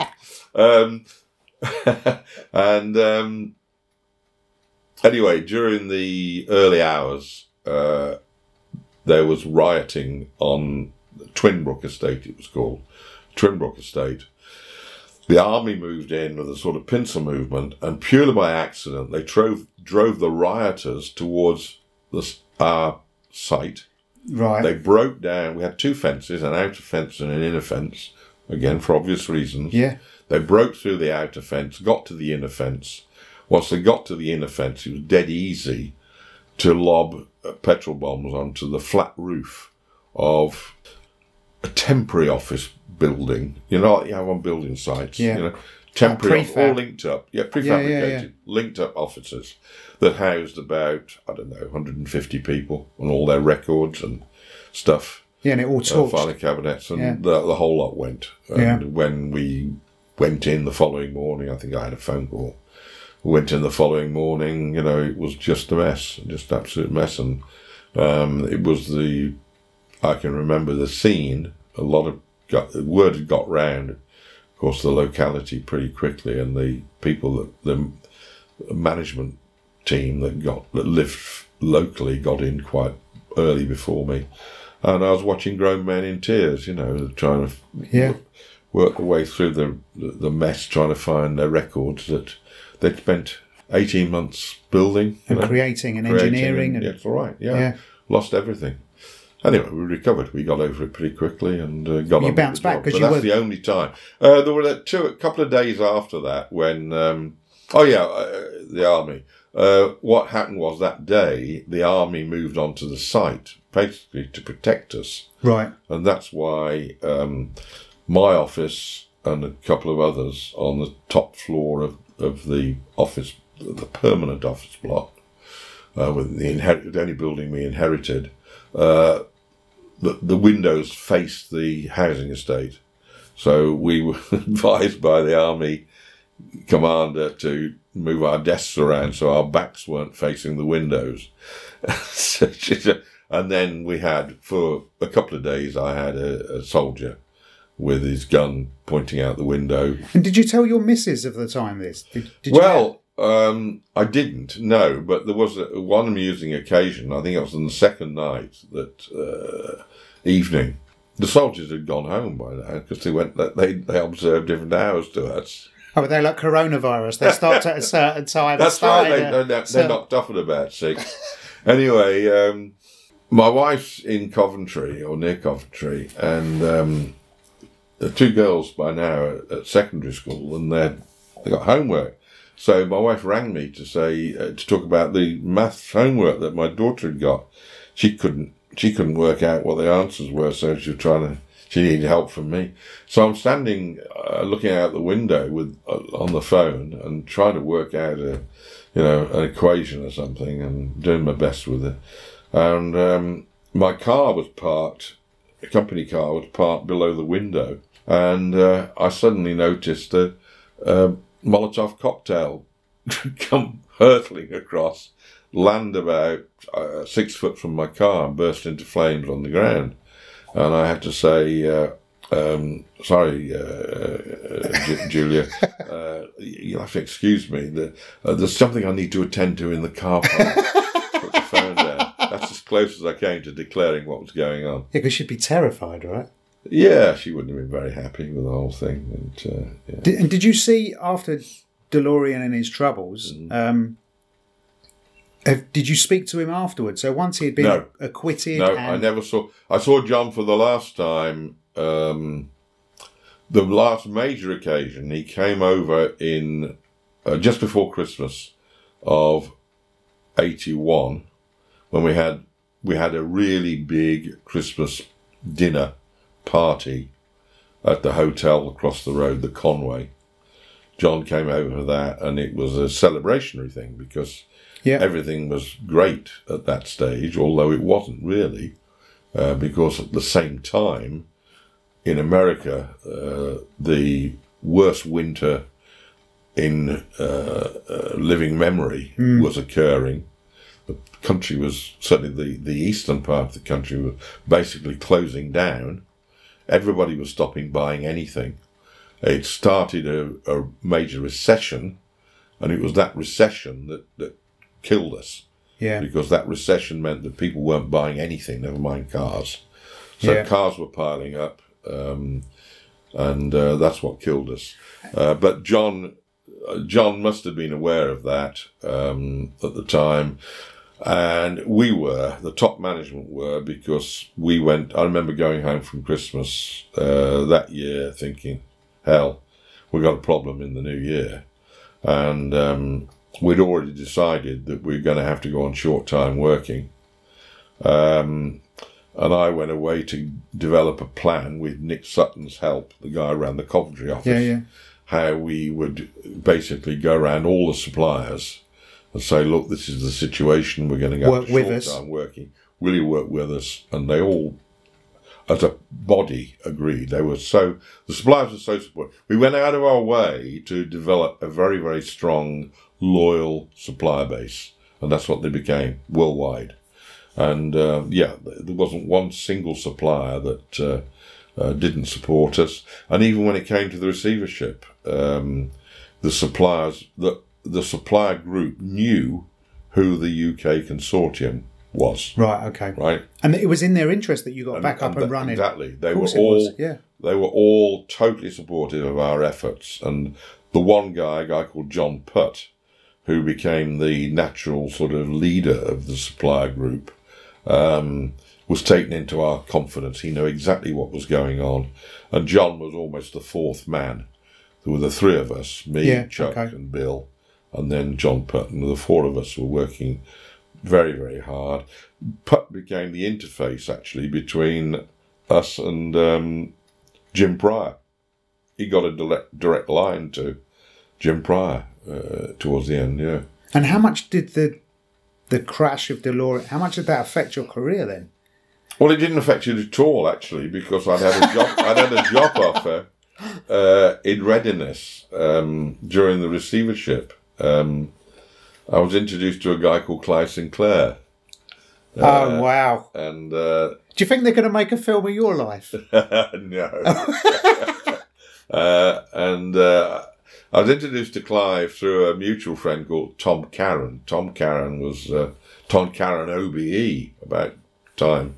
Also 94 years of age now, and he was 92 before he got his OBE. Tom was the guy who designed the Rally Chopper. Yep. The Reliant Robin, the Bond Bug, the Scimitar GTE. Right. Truck cabs for Leyland, buses and coaches galore. I knew Tom extremely well. And Tom had been working with Clive on ideas for a electric vehicle. Yeah. And I'd effectively got, if everything went wrong, things had gone wrong. We were well into the receivership, so I'd got a job offer from Clive Sinclair, and that was way ahead of its time, wasn't it? The C5, far too ahead of its time. It was, yeah. That was like 30 bloody years. Yeah, I'm not sure it was really, as I put in my second book, that covers the Sinclair C5 amongst other things. I'm not sure that the concept is even right today. But it's closer today than it was in 1985. Well, the fact that it was electric, right? The only other electric vehicles were what? Was the Milk Float? Yes, exactly. Yeah. So it was the first genuine commercial electric vehicle. 399 quid. Yeah. That was cheap then. About 1,500 today, I suppose. Yeah. So you had nothing more to do with John DeLorean? You didn't, No. John, and up until when he sadly died, you didn't? No, I had nothing to do with John at all. John had nothing to do with me. No, that's not quite true. I had a phone call from a guy called Gordon somebody, can't remember his name now. It's in the book. I was working with Clive Sinclair, and I got a phone call at my home in Coventry from this guy, Gordon, whatever his name is, on behalf of John DeLorean, because they wanted to salvage the dies, the body dies that stamp the stainless steel panels from the bottom of Galway Bay. Is that where you dumped them? They weren't dumped at all. Okay, is that where they ended up being relocated? That's where they were relocated. Right. The dies were in the ownership of DeLorean Motor Cars Limited of Dunmurray in receivership, but they were in the hands of the company that I mentioned, August Lepler, right? Yeah, in County Carlow, that stamped the panels.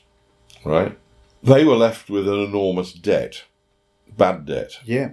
So what you do then, any asset you've got that belongs to the company that owes you the money, you put what they call a lien on it. They put a lien on it, which means it becomes your ownership, and you can. Yeah. You have to go to court to do it, but you always get it to try and squeeze back a bit. Yeah, you get a bit of money. Revenue. Yeah. So they sold these great big lumps of metal that were absolutely useless for doing anything with other than stamping DeLorean body panels. Yeah. To a scrap merchant nearby in County Carlow. So the scrap merchant's sitting with this mound of great big lumps of metal. Yeah. With stuff on, brass pipes and things that you could take off and sell independently as scrap, worth a bit more.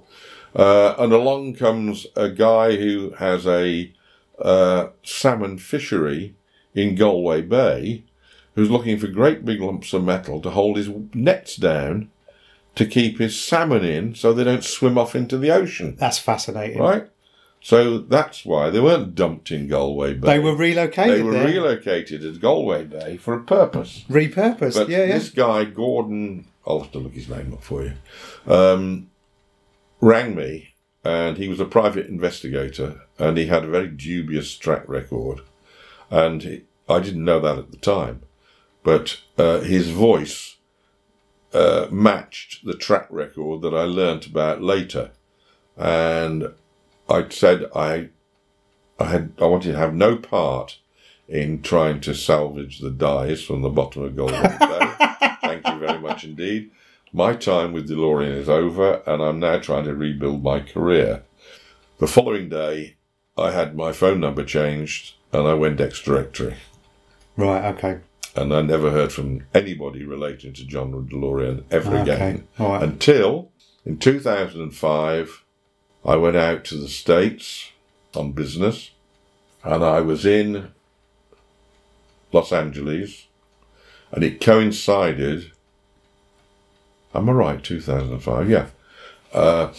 It coincided with the Los Angeles Motor Show. Right. I decided to go to the show. So I went to wherever the hall was in LA, and no sooner than I walked through the door, I bumped into a guy called Ed Lapham, who had been the financial editor of Automotive News, the Bible of the auto industry in Detroit. Yeah. Who had been a regular visitor to DeLorean in Dunmurry throughout the whole project. Okay. He's the one journalist that knew most about the project. And although at times he was critical in his writing, he was always fair in his writing. Okay. And I was very flattered when Ed agreed to write the foreword for my first book, my DeLorean book. Anyway, I bumped into Ed. He said, "Barry," he said, "are you here for the funeral?" I said, "What funeral? What are you talking about?" He said, "Didn't you know John died the other day?" Which I didn't know. I had no idea. That's the first I'd heard. Yeah. I wasn't there for the funeral, and I didn't go. It's a small gathering anyway. It was mainly family. Mainly family.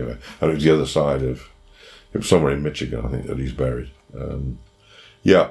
That's how I heard, and that was the first sort of contact I'd had with anything to do with.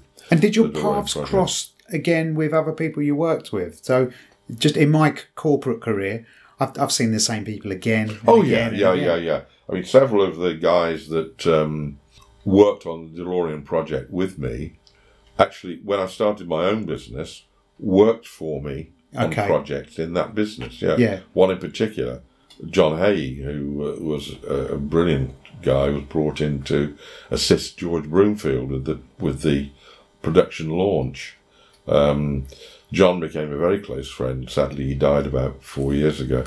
But he was one of the three in Indonesia that I told you about. Right. That, when we were sitting around with a beer, deciding who the stars of the Indonesian industry were going to be.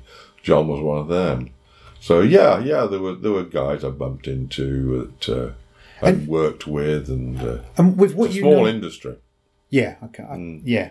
And with what you know now, what would you have done differently? Nothing. Right. Best 4.5 years of my life. Oh, that's beautiful, man. By a mile. And in 2015, we organised. I organised with the help. Working with, I wouldn't say helping, with the help of, working with the guy who was our financial controller, David Adams. We organised the one and only DeLorean former employees reunion in Northern Ireland. Cool. After all that time, it was 30 years. We invented a 30th anniversary of something or other. Because we decided if we didn't have a reunion soon, we might be dead. Yes. Because so many had passed on. We were the only two senior guys left in the company. It's all that smoking, Barry. Yeah. All that smoking, yeah. Anyway, we had this reunion. We had 200 people turn up of real cross-section from... And some of the guys that worked for us, the next generation of guys, they went on to do such brilliant things in their career. Wasn't true. Some came back from South Africa. Some came from the States, where obviously they'd emigrated to work.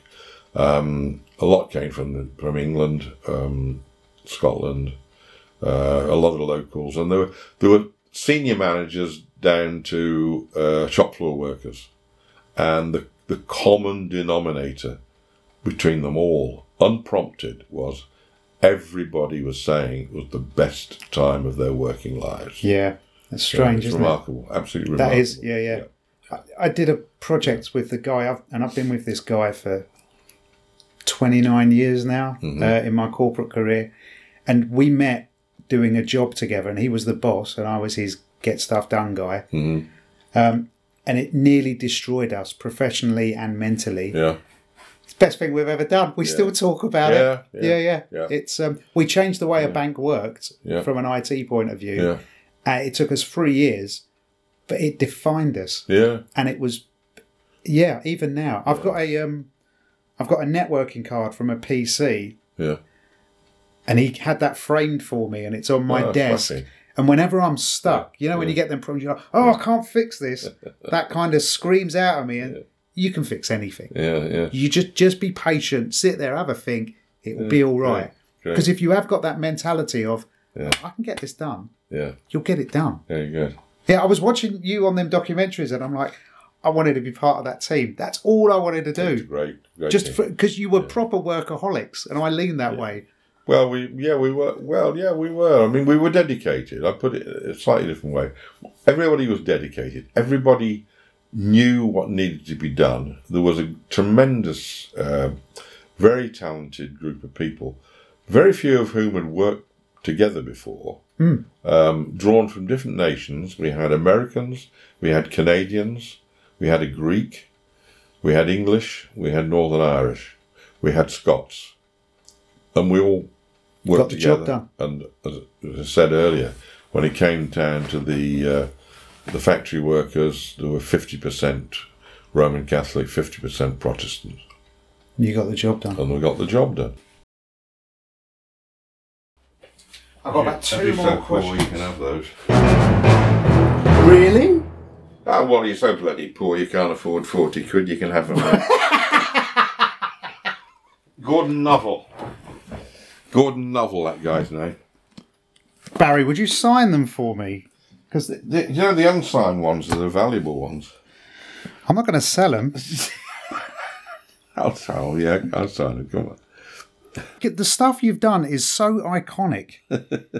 do you pick that when you're looking at a job? Do you just think no, it's I generally do it's it a for salary? The money.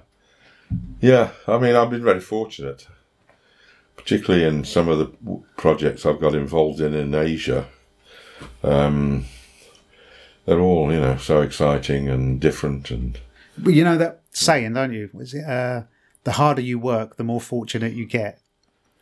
yeah, there's also a saying. Let me quote it for you. There's Churchill saying, because my career wasn't exactly littered with successes. Barry, this is more than I could have ever hoped for. Thank you. Success means moving from mistake to mistake without any loss of enthusiasm along the way. I love that quote. Winston S. Churchill. Yeah. And his other one was keep buggering on. Yes. I kept buggering on. Yeah. I'm hoping I'm hoping I get iconic status just because I get attached to you now. What so just hypothetically, just for fun, if they were going to make the Barry Wills movie, obviously my part for this interview would be played probably by The Rock or, someone quite big, tall and who would play me? Who would play? Sorted out. Who would play you? I sorted it. One of my daughters sent it to me. The guy with Michael somebody with the German name. What's his name? Michael Fassbender. That's him, Michael Fassbender. Oh, very good. I like the fact you've already thought about it. No, I haven't. My girls have.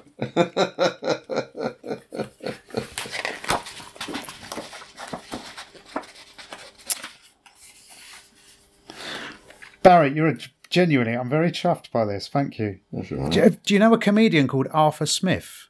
Oh, yeah, I love him. Yeah. Oh, okay. Well, I went to his gig and afterwards he was selling books. And his book is My Name is Daphne Fairfax. And I was there with a friend and we were going to get the book signed by Arthur Smith. And Arthur Smith said...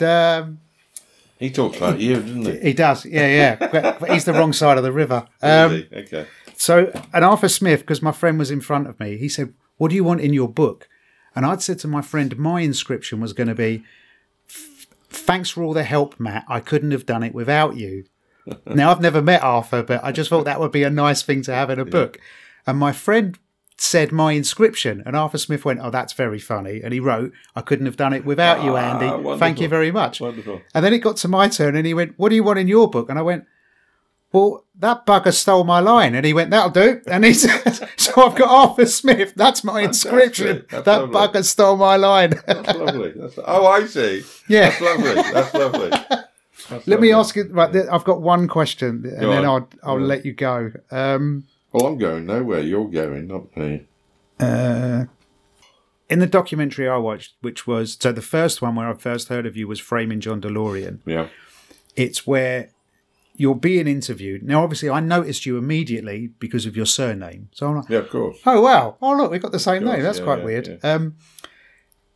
And then you said to the interviewer, you weren't looking at the camera, and you just went, and everything was great there until October 1981. And then you looked at the camera in a real sarky way. And I think I was having a drink at the time, and I spat it out. Did you genuinely intend that to be a funny moment?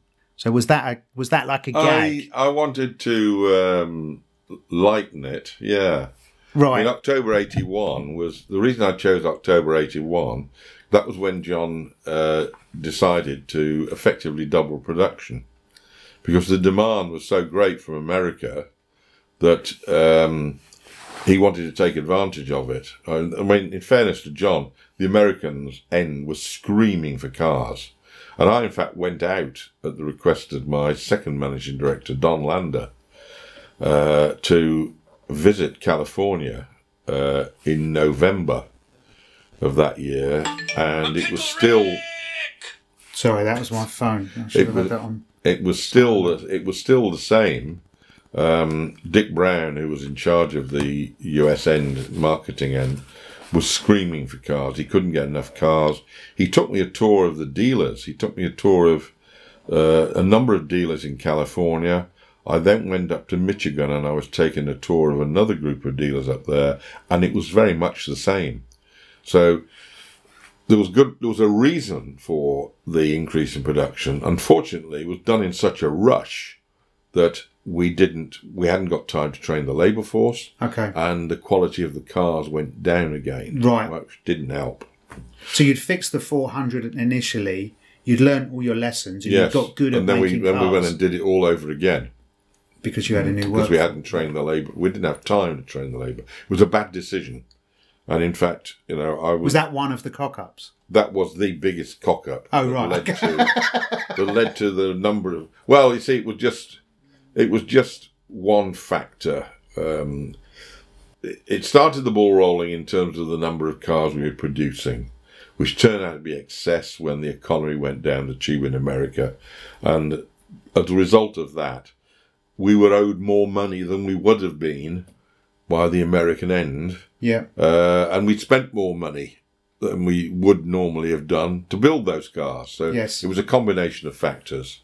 But yeah, it was October 81 was the start of the downfall. And did you, in the documentary when you had that, because there's a proper glint in your eye, as if, and you broke the... Well, I think I used the word cock up, I think you might have actually... which was I even wondered whether that was acceptable to an American audience.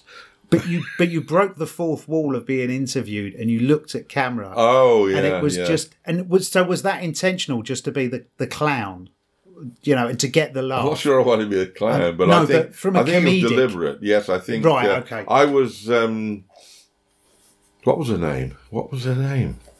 That lovely girl that did that fantastic series on television. Give me a bit more. Did all that stuff looking at the camera. Oh, Fleabag. Fleabag. I was Fleabag before Fleabag. Yeah. I Fleabag before Fleabag. You want to contact, was it Phoebe Waller-Bridge? Phoebe Waller-Bridge, yeah. You want to drop her an email and go, I think you owe me some money. If I ever meet her at a showbiz thing, I'm going to mention that. Well, there you go. She's remarkable. That is my in. I'm one of her greatest fans. I think she is remarkable. Fantastic. Have you watched Killing Eve? Oh, yeah, I love Killing Eve. I had no idea it was the same girl. Lady. Absolutely superb. Just great writing. Yeah, just really terrific. Good writing. In fact, is it 3 series they've done now? Yes. She did the first one, I think, pretty well on her own, didn't she? And then she had others come in. They've never really repeated the brilliance of the first series. I think because it was so different to anything else that had ever been on. It was quite unique in that, it was a bit different actually. I like the, and my girlfriend did as well, so just very, very, very strong females. Yes, exactly. And, there's not, from her point of view, and just because there's not enough of that. No, absolutely right. So, I agree completely. Yeah, she absolutely, they were brilliant female roles, And it was odd to find yourself rather liking the the psychopath. Yeah, psychopathic serial killer. Yes, and how funny. Yep. Because I've read the books now, and have you? I've not done that. They're not that funny. Well, it just shows something was introduced, wasn't it? Yeah. So what they because she had no role in the books, did she? She adapted the books to television. Yeah. But that humour that she puts in it, I love it when there's because it was a really serious subject. Oh yeah, very much so. Yeah, they can turn it like that. Is very clever. It's beautiful. Very clever. Yeah. So what's next? Have you got any more work lined up? No. I've been. And if someone come and said, "Hey, Barry, we got this idea," are you like, "Oh yes, please, yeah, I'm." Is that going to move that? Yes, yeah. To read from this is my second book because this is the prequel sequel of the first book. Right. After the 2 Churchill quotes, despite all the ups and the many more downs of my 50-year career, I try my damnedest to follow the great man's advice. Final sentence. I'm really only sort of retired. Does anyone out there need my help? Yeah, I mean, I'd love to do something again, but, you got to rule it. I'm 79 in a couple of months' time, so, most people... But that's experience. That's, yeah. Yeah, but a lot of people don't see it that way. You're just an old fart.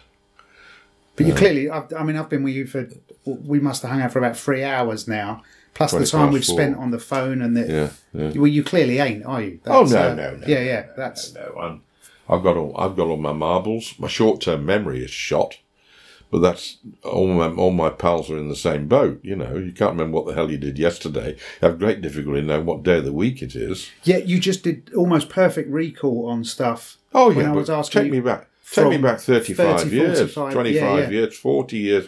I started at Jaguar in 1959. I can describe to you my first day. I wrote it in there. Yeah. My first day at Jaguar, I can remember every minute of it, virtually. Long-term memory is absolutely incredible. Terrifies me at times. Whereas, short-term, what day? It's still Monday. It is Monday, isn't it? You're asking the wrong guy. It is Monday. I had a terrible youth. So I know it's Monday because I went to the gym this morning. What do you do in the gym then, as a 78-year-old man? I start on the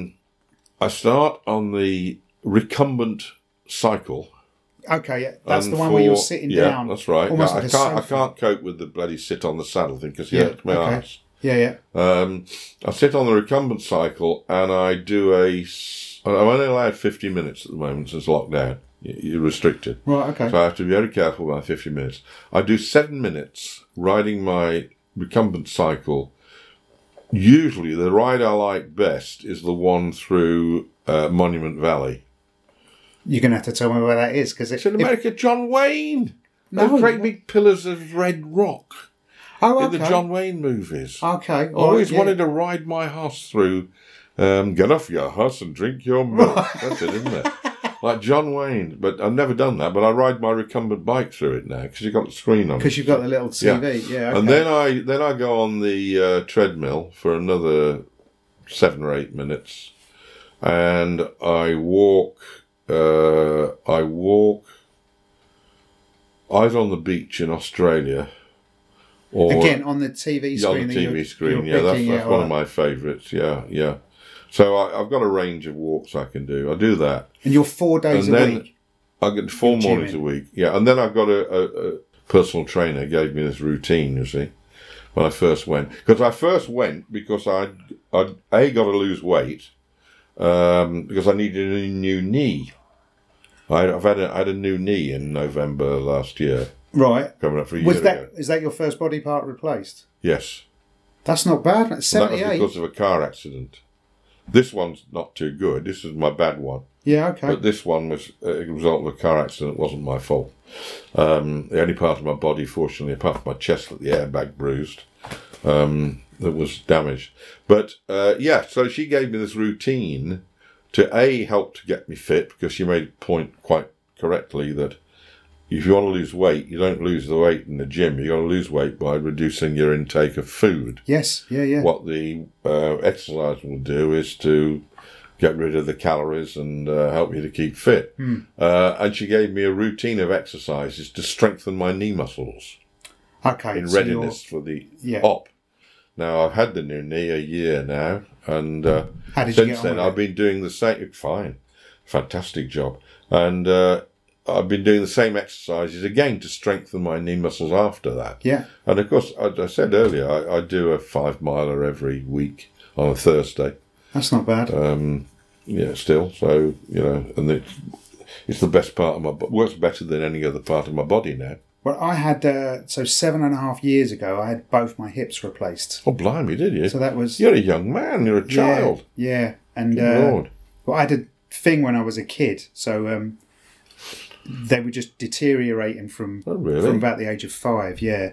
Cool. So and it got to a point I couldn't put up with the pain anymore. Yeah. And I was on so much medication. Blimey. And then when I got that done, so that is effectively, that changed everything in my life. Everything. Yeah. So the person I am here isn't who I was 7 years ago. Really, yeah. Just because, my alcohol intake, my marijuana intake, and my morphine intake were just off the charts because it hurt so much. The second they did that, I didn't need all of that stuff anymore, so I stopped, and my life has just got better and better. Yeah. God. But the alcohol will always lead to other... came back during the lockdown. Really? I thought I became an alcoholic in Belfast because I lived in a hotel most of the time, because obviously my permanent home was where my family was in Coventry. And I used to get back to the hotel very late, about 8 o'clock, 8:30. The restaurant was usually closed. And I'd sit at the bar, chatting to the barmaids, to middle-aged ladies who were brilliant, used to mother me.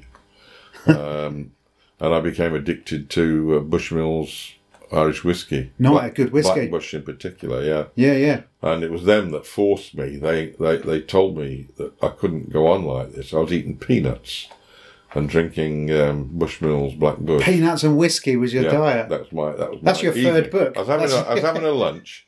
But they insisted. They got the chef to stay back. And as soon as I arrived, they would tip the chef off, and the chef would cook me a steak sandwich, toasted steak sandwich, and that's what I lived on for 18 months. I'm wondering if, because you strike me as quite charming. Really? Well, yeah, and you charmed those barmaids. You charmed John DeLorean like that. John charmed me. I couldn't out-charm George. John, heavens above, no. Not a million years. My dad is obviously he's a Wills as well.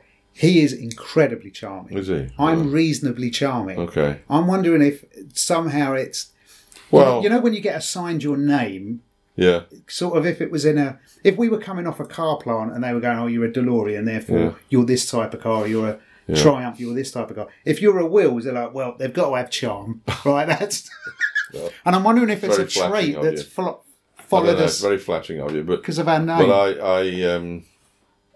I've had I've got 2 ex-wives, and I'm never short of a lady to take to dinner. So right, there you go. So and the glint in the eye. Look, I've got. So yeah, well, I like the company ladies. Despite my failure to retain them, I enjoy the company of ladies very much indeed. I'm on the equivalent of my 5th marriage. Are you really? Yeah, well, You're a shocker. I didn't marry any of them, but I lived with all of them for. Yeah. I did 3 years, 2 years, 5 years, 8 years, and now 13 years. Blimey! Well, I did 24 with the first one, and. What's the trick? Because I'd like to get to 24 with. Well, no trick missus. because I'm not sure. Oh, the tips. Give me some. Well, no, some I couldn't because I loused it up. You see, I did louse it up. I mean, I stuck with the first. I'm asking the wrong guy. You are. So that's 45 years with 2 women. That's not bad. Right. What was you hoping for at the beginning? What? That's not bad, Barry.